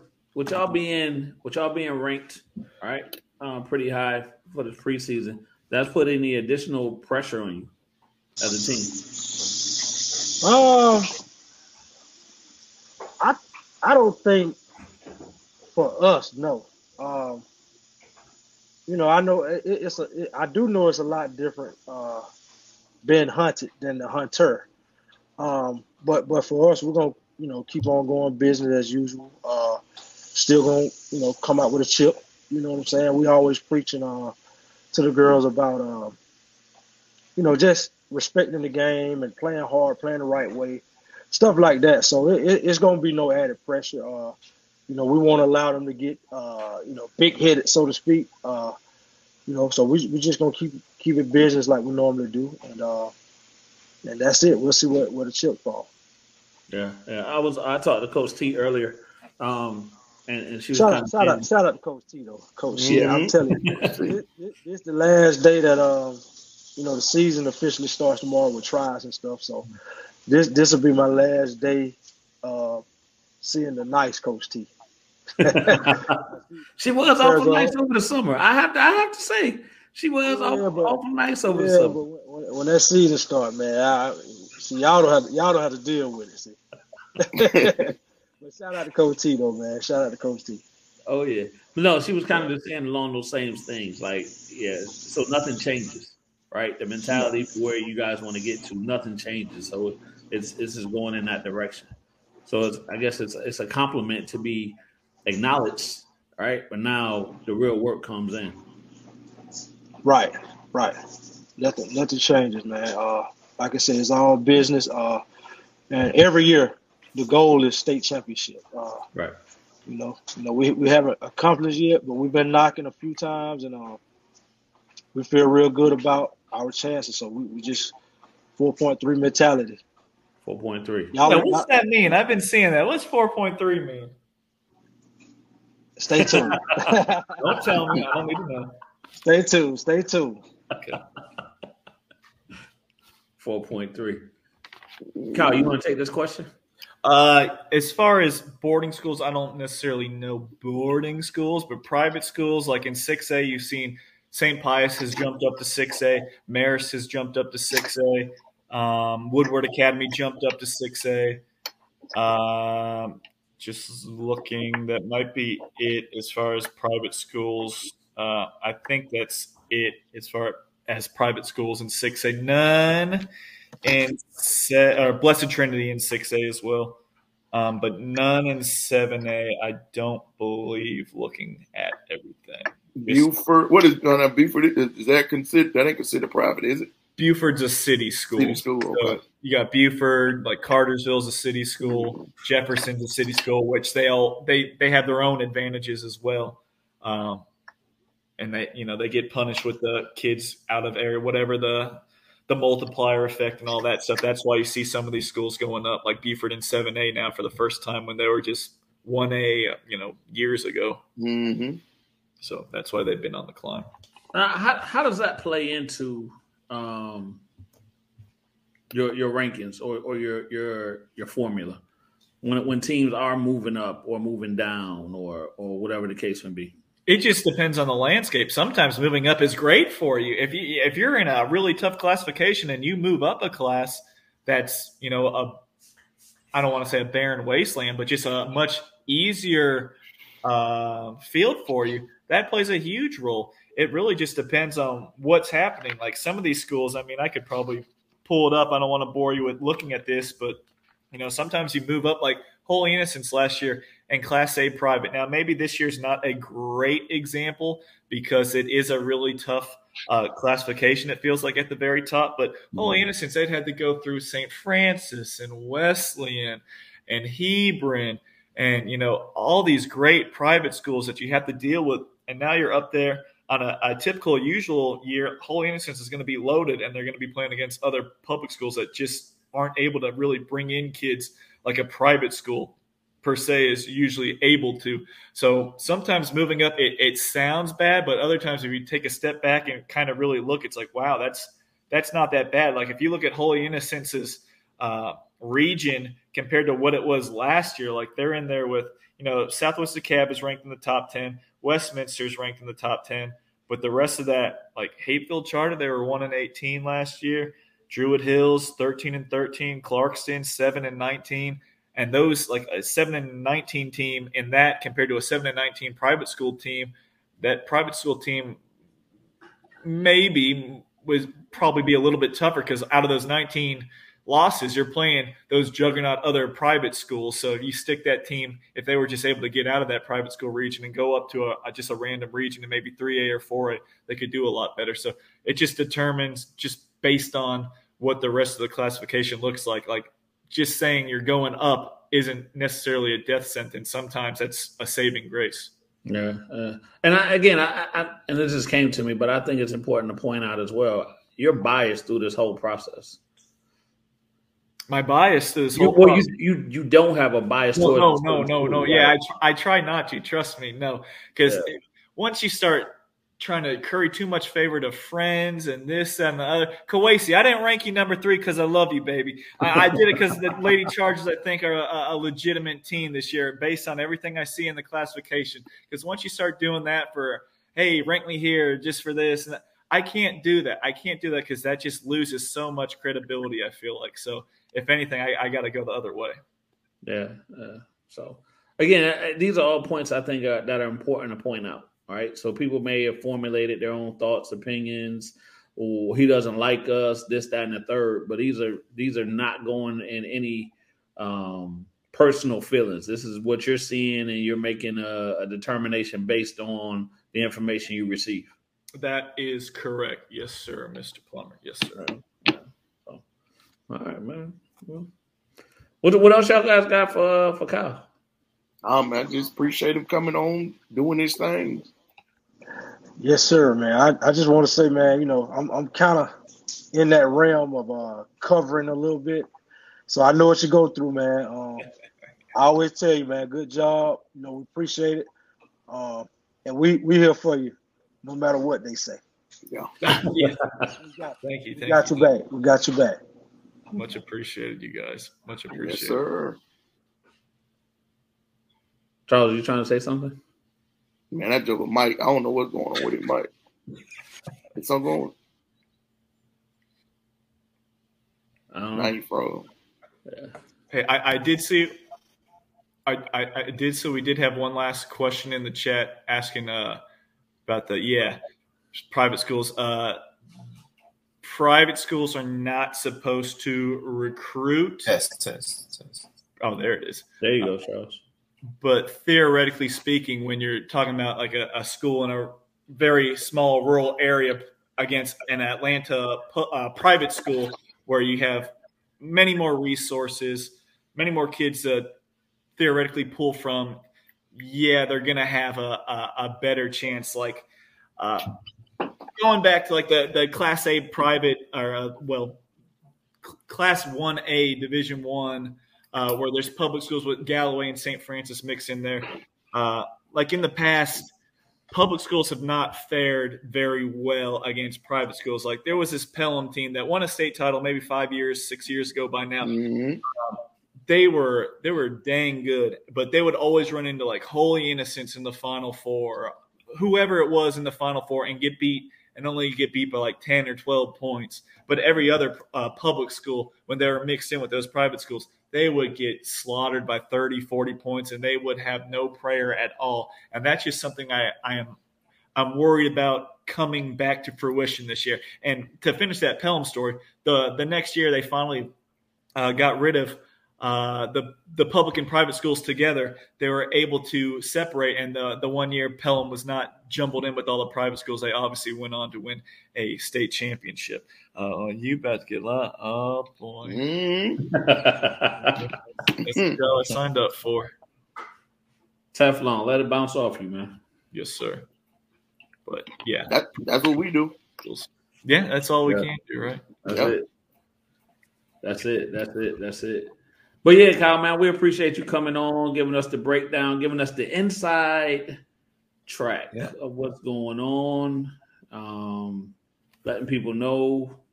I think it was an informative conversation as well. Because a lot of times I don't think people really understand everything that goes into it and the time and the due diligence that you give this process. So I think it was good for people to be able to hear that and get that information out. Yes, thank you. Sorry for hijacking the show from you guys tonight. Nah. If you didn't hijack the show, Charles was just going to get mad at us about something anyway. So y'all got me out here like I'm the angry man from Martin.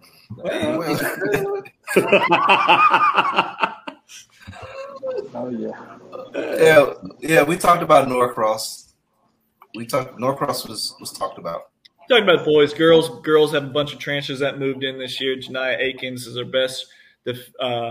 best player coming back.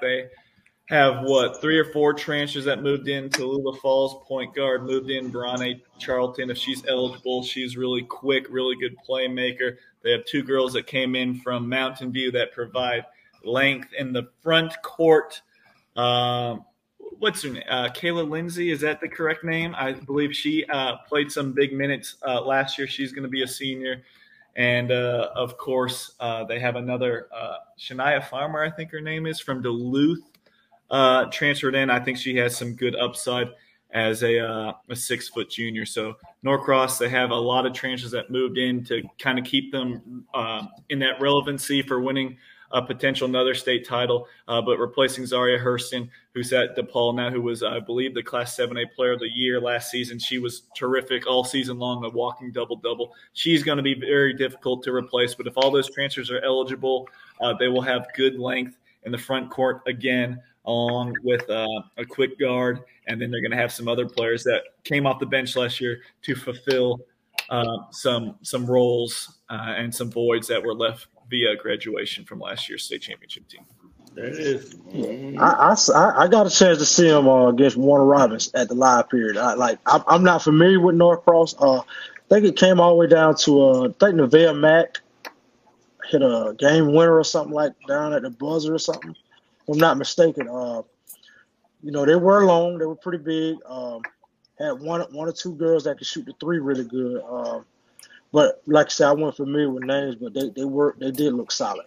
Yeah, and the thing is with that, and that was back in June, right? Like some of these teams are much different now with transfers coming in or injuries not going to be there. So I don't even know if they had I'm pretty sure they did not have a lot of those girls I just mentioned or whatever. If I said their names, I know the Mountain View, this and the other, but I think a lot of those girls weren't even with the team back then. So they're going to even look a lot different from what we saw, 4 months ago. And that's just the nature of the beast, especially near a transitory area like Gwinnett County. Kids come and go left and right. Kyle, I did want to ask you about Marietta High School. Did we talk about them? We did not.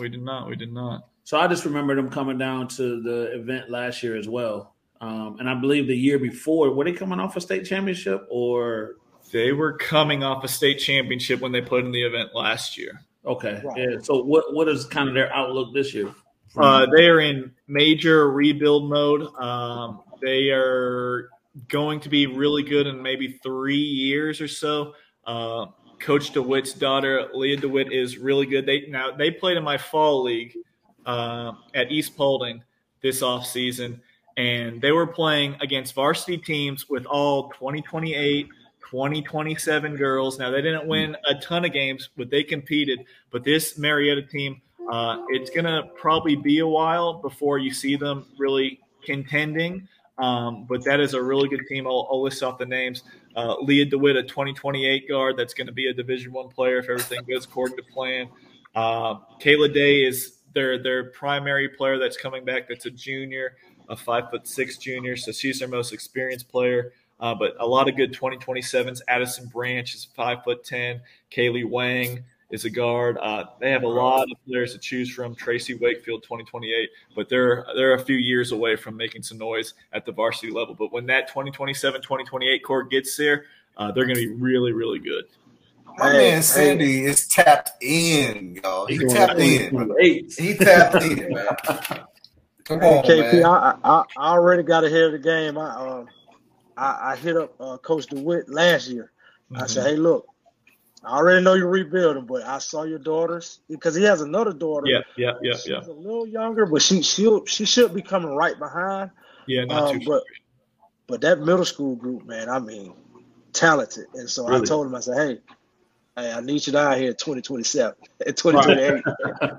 It's just it's amazing. Like they put in that fall. Like I said, they took their lumps, but you're freaking like 10, well, not 10, but like 12 years old, 13, 11, 12 years old, and you're playing against 17, 18-year-old girls, and you're not winning, but you're holding your own. That's only going to make you better. That's incredible. That Leah, she can play. She can play. She was legit. She was an all-league performer, maybe all-league third team. She's good. Yeah. Yep. Sandy's GHSA. Hey, man. GSA state rankings, correct? That's it. Hey, Kyle, I got see, it. In this. See, Kyle, see what we're talking about. What happened? I don't know, but Charles was about to make it up. You start hollering, didn't it? Oh, my mic must be too loud. My bad, Kyle Sanders. You felt like I was yelling at you. But I do have a question for you. Yes, sir.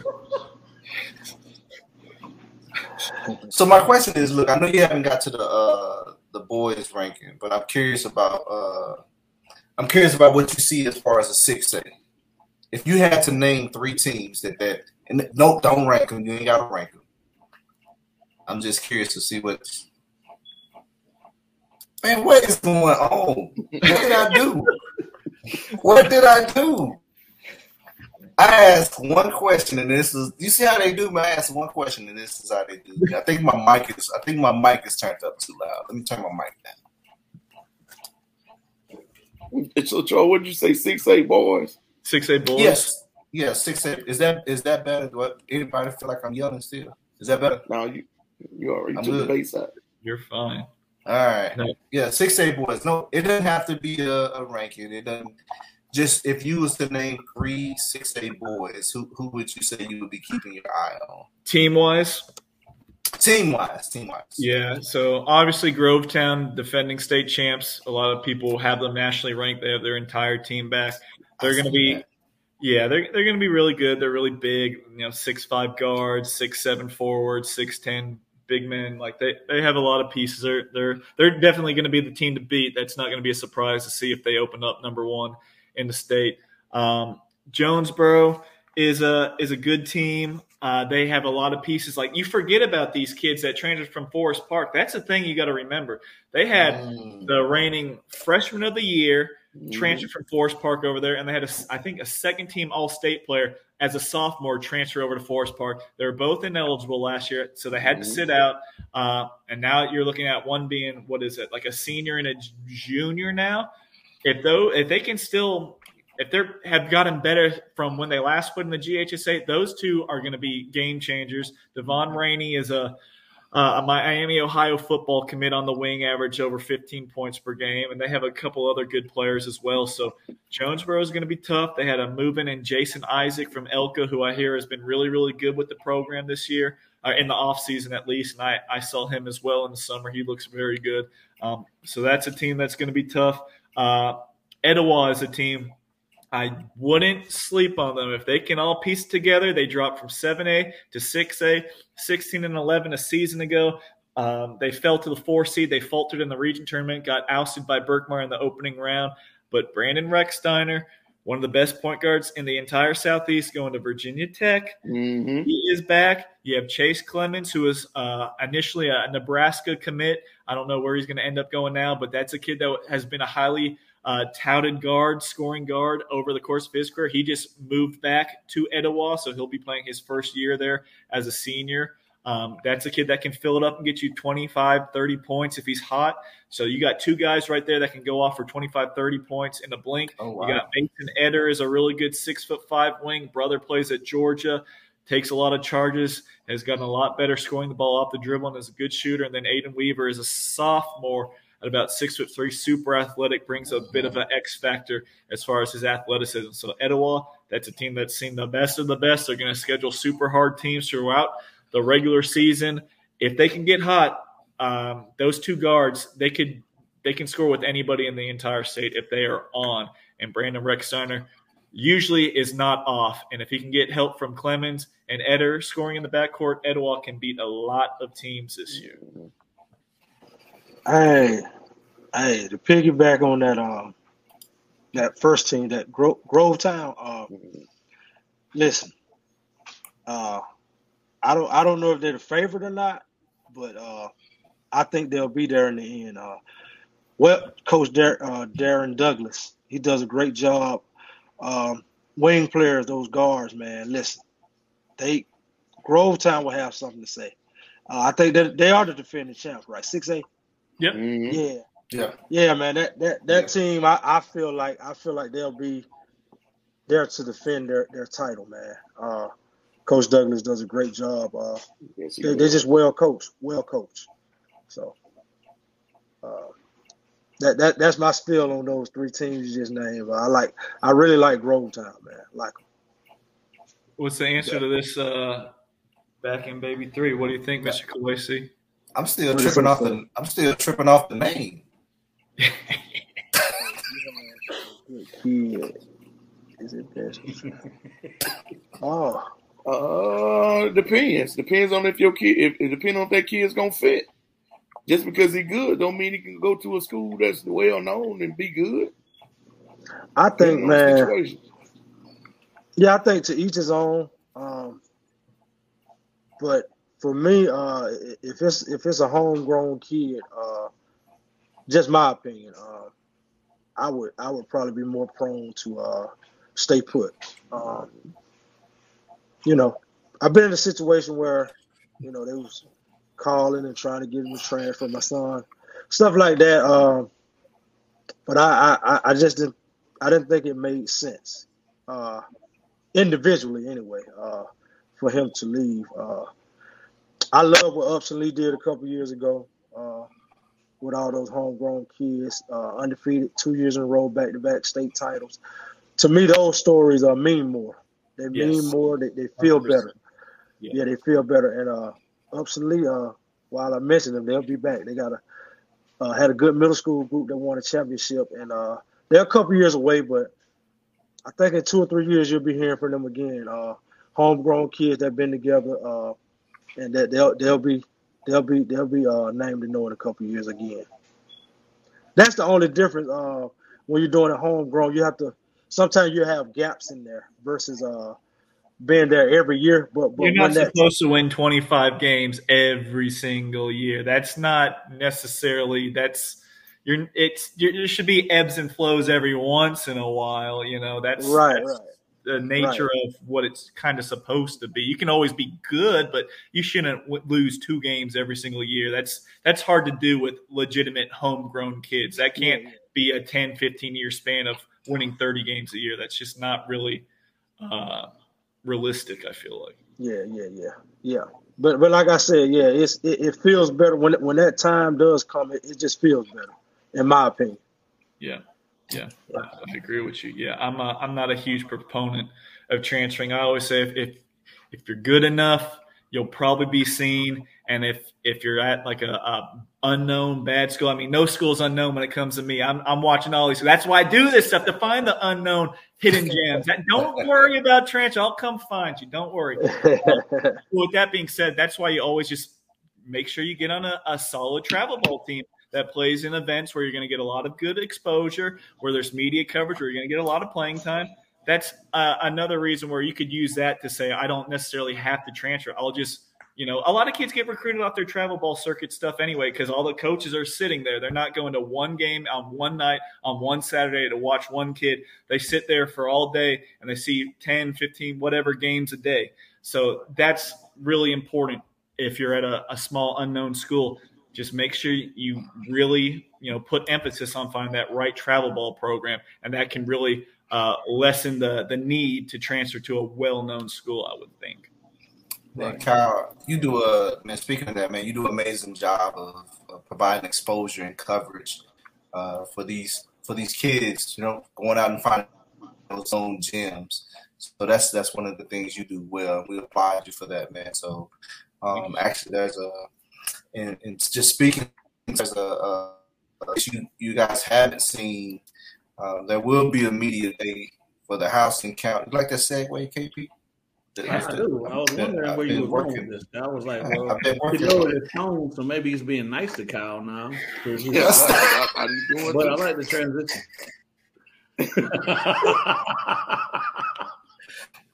But you were walking it back a little bit. I turned my mic down, man. My mic was all the way up. But anyway, so there'll be a House and County Media Day Saturday, November 5th. It'll be live streamed through Cash Streaming. So trying to provide some awareness of what's going on with the basketball in the area. We'll have boys and girls at the event. Tat, you want to kind of speak on it as well? I know you played it. Go ahead, KP. Before Tat speaks on it, this is not an in-person event, so it's going to be live stream. So it'll be held at Warner Robins, but don't come to Warner Robins unless you're invited. And it should only be the coaches and maybe a few players. But this isn't a come over. This is going to be a live stream event. Go ahead. If you come over, you're going to get charged to come in the gym, $10. Sure. I'm just playing. Nah, man. I actually talked to Wasey about this because Wasey has done this before. He's held media days before, and I actually ran it by him first, man. What you think? This is the first one for our county, to do this, and we thought it was, be a good idea. So here it is. We, trying to get more coverage, more exposure for our county, and our region here in Middle Georgia, and this one of the things that we that we can try to contribute to help move it forward. Definitely looking forward to it, man. Like you said, Tad, so the first time doing something like this for Houston County. Of course, Wasey has already done this before, so kind of following in his footsteps, giving us kind of the blueprint on how to make it happen. But it's just, and as Charles alluded to, it's just another avenue for exposure, and trying to do our part, so to speak. And Kyle, you're more than welcome to come down for this if you don't have anything going on. Thank you. I'll have to check with the missus, see what she's got going on. November 5th, right? November 5th. Yep. Hey, when I did it, I remember calling Kyle and kind of picking his brain about it because I was actually seeing when he was doing them up in I don't know, it was a Gwinnett area. Yeah, Gwinnett always has them. They just had theirs this week. Yeah, well, he was covering it up there, and at the time we didn't have it in this area, so I actually called him, picked his brain a little bit, and we made it happen. I haven't had it in a couple of years, but it's good that y'all are doing that. I think it's great. Like you said, great exposure. Way to get excited about the season and stuff like that. And Bibb County, they had one last year. I know they'll have one this year. I'm not sure the date. So when I start, seeing people start to kind of, doing it, I didn't think, I thought that I could step back and just support. But yeah, man, I'm all for it. I'll be there. I'll be covering it and stuff like that. Houston County as well as Bibb County. So good job, everybody. Yeah. So looking forward to it. Honestly, just looking forward to the season kicking off. I think it's going to be a heck of a basketball season, high school basketball season this year. For the knowns and for the unknowns, I think it's just going to be very competitive. I think because of camps, because of travel ball, because of all these things that have kind of come into play now, kids are playing basketball more, getting more work in. KP, some of these kids just picked up a basketball today, getting ready for trials. Well, you're right. Some of them did. some of them did. And it's gonna show. And then what's that? They're gonna be slept on. They're gonna be hated on. Because they ain't play with this team and they didn't do this and all of those excuses is fixing to come crashing through. Yeah, but anyway, I ain't mean my bad, KP. I ain't mean but that's 100% right. Yeah. So I was gonna get to that point. So I would just say, good luck to everybody for the tryouts. That's going on starting tomorrow. I hope you're ready. And then there you go. There you go. Good stuff, man. So yeah, we got a comment. We do got a comment. Yeah, do we find a Jim's idea who that kid is, Sammy Pissy? I don't want to say it persists. Was until Kyle. So yeah, Trinity Christian, right? French. He's got a younger brother that is I thought he was a year older. I don't know. I guess he's like a sophomore now, but I think his younger brother's Alex. He's supposed to be pretty good as well. That's another thing. Good point, Dr. Love. Training is good. Don't get us wrong. But you got to – them cones don't move. Unless you kick them or bounce the ball on them. Yeah, I seen a clip. I think it was on IG of a young. It was a trainer telling a young kid that he was overtrained. Like, I need you to play basketball. Everything's not a drill. Oh, that was y'all seen that clip. I seen that. That was John Lucas. Was that John Lucas? Oh yeah. Yeah, he said you went into this move just because it's a training move. It wasn't even time to use that move. Yeah. He he got upset about it. He was pretty adamant, like you're training too much and you're not playing. Yeah. So you see that. So I'm not gonna keep you because Kyle, this is where I do get amped up and get passionate. This is where they. This is normally when he gets mad at us, Kyle. Oh, I don't be mad. I don't be mad. I'm never mad. Kyle was not mad at us last week. No. So here's the thing. So I'm gonna be honest. Like, ain't nobody gonna tell me how I think, what I'm thinking, and you. If somebody ain't explaining something what they think, you can't explain to me what they think. They gotta explain it. I just won't accept it. So we was having a misunderstanding. Yeah. We let you work through it though. I mean, we told you what it was. No, just all good, man. Just misunderstanding, miscommunication. I just needed you to say. He's trying to tell me, and I wouldn't accept it. They go chest right there. He been watching the whole show. Don't want to say nothing because they don't want to get their bit off. No, man. I'm coming up there to get a haircut, Chess. So we can have a conversation. Can I ask Mr. Kawasi a question? He does not have to answer because he may have a dog in the hunt, but. I know I've asked you personally if you had to pick your top 5 girls basketball teams in Middle Georgia.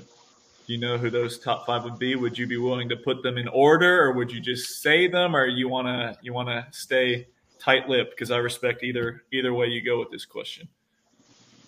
No, I can give you 5, but I wouldn't say an order. I wouldn't give an order, but I can give you 5 teams who I think make a case, can make an argument for that. So I'll go with the obvious ones we've been talking about: with Warner Robins, Baldwin, Veterans, Central. Then you can go Dodge or Northeast Macon. Jones County will be sneaky. They'll have something to say. So I know I gave you more than 5, but no order. Mayor Person, yeah. We got, like you say, it's up. Girls basketball is up in this area. So there are good 7 or 8 teams who can all make a claim for the top 5, and like I said, I think the order can flip depending on what time of year it is. That makes sense. Yeah, man. And the good thing about it, I was telling somebody, a lot of them we're in like different classifications. So it has a chance for Middle Georgia to bring home some state championships. It should be like last year with Augusta, Yep. So and the good thing about it, for the most part, everybody plays each other too. That's good. So, I like that. Some good measuring stick. Yep. Good question. So, Brother Kyle, we're going to go ahead and get you off the screen, man. We appreciate you coming on. We appreciate all the good stuff that you're doing out there. When the boys drop, are you coming back? Yeah, hey, if you guys want me, I'm sure that the comments will be going crazy for that. Maybe I shouldn't come back on. But, yeah, if you guys want me, I should be able to make it out here. Yeah, no. So do you know when that may happen? That will be next Sunday. Boys come out a week from now. Oh, okay. Yeah, I gotta hope these transfers stop happening and I can kind of figure out what to do. Right. All these teams, but yeah. So I put pen to paper. There it is. Well, let's figure it out. We would love to have you back on, man, to chop it up and kind of go through them like we did today. Again, I think this was very informational for people out there to understand what this process looks like, understand what it means, it doesn't mean. What does your shirt say, Kyle? Rankings don't equal rings. SammySpiel.etsy.com. Go and get you one. If you hate my rankings, rep it and say I don't know anything. That's fine with me. Don't equal rings. Trust me, that is no truer statement has been told.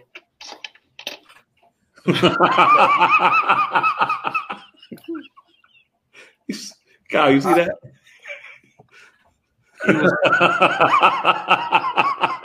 I have no idea how I became the angry dude on this show.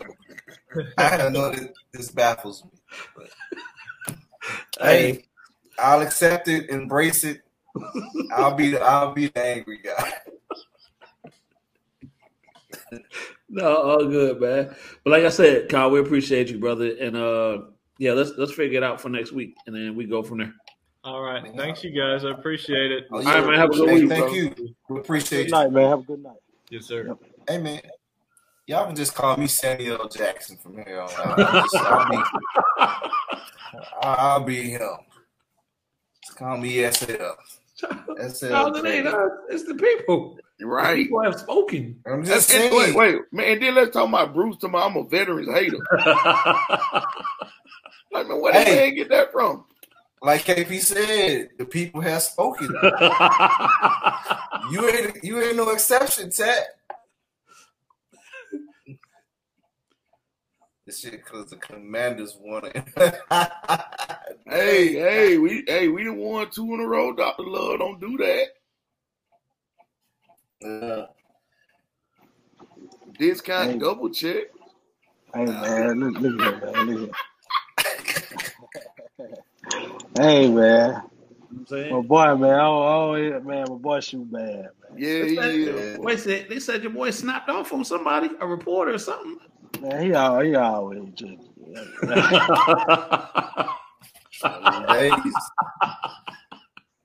Hey, So if y'all had Devontae Adams, would the world be different right now? Maybe a game or so. I don't know, man. Hey, Double Check, he just angry and took all the money. Now we can't. I mean, he just old and angry right now. he got all the money and can't get. They mad with everybody because we can't get nobody. Yeah.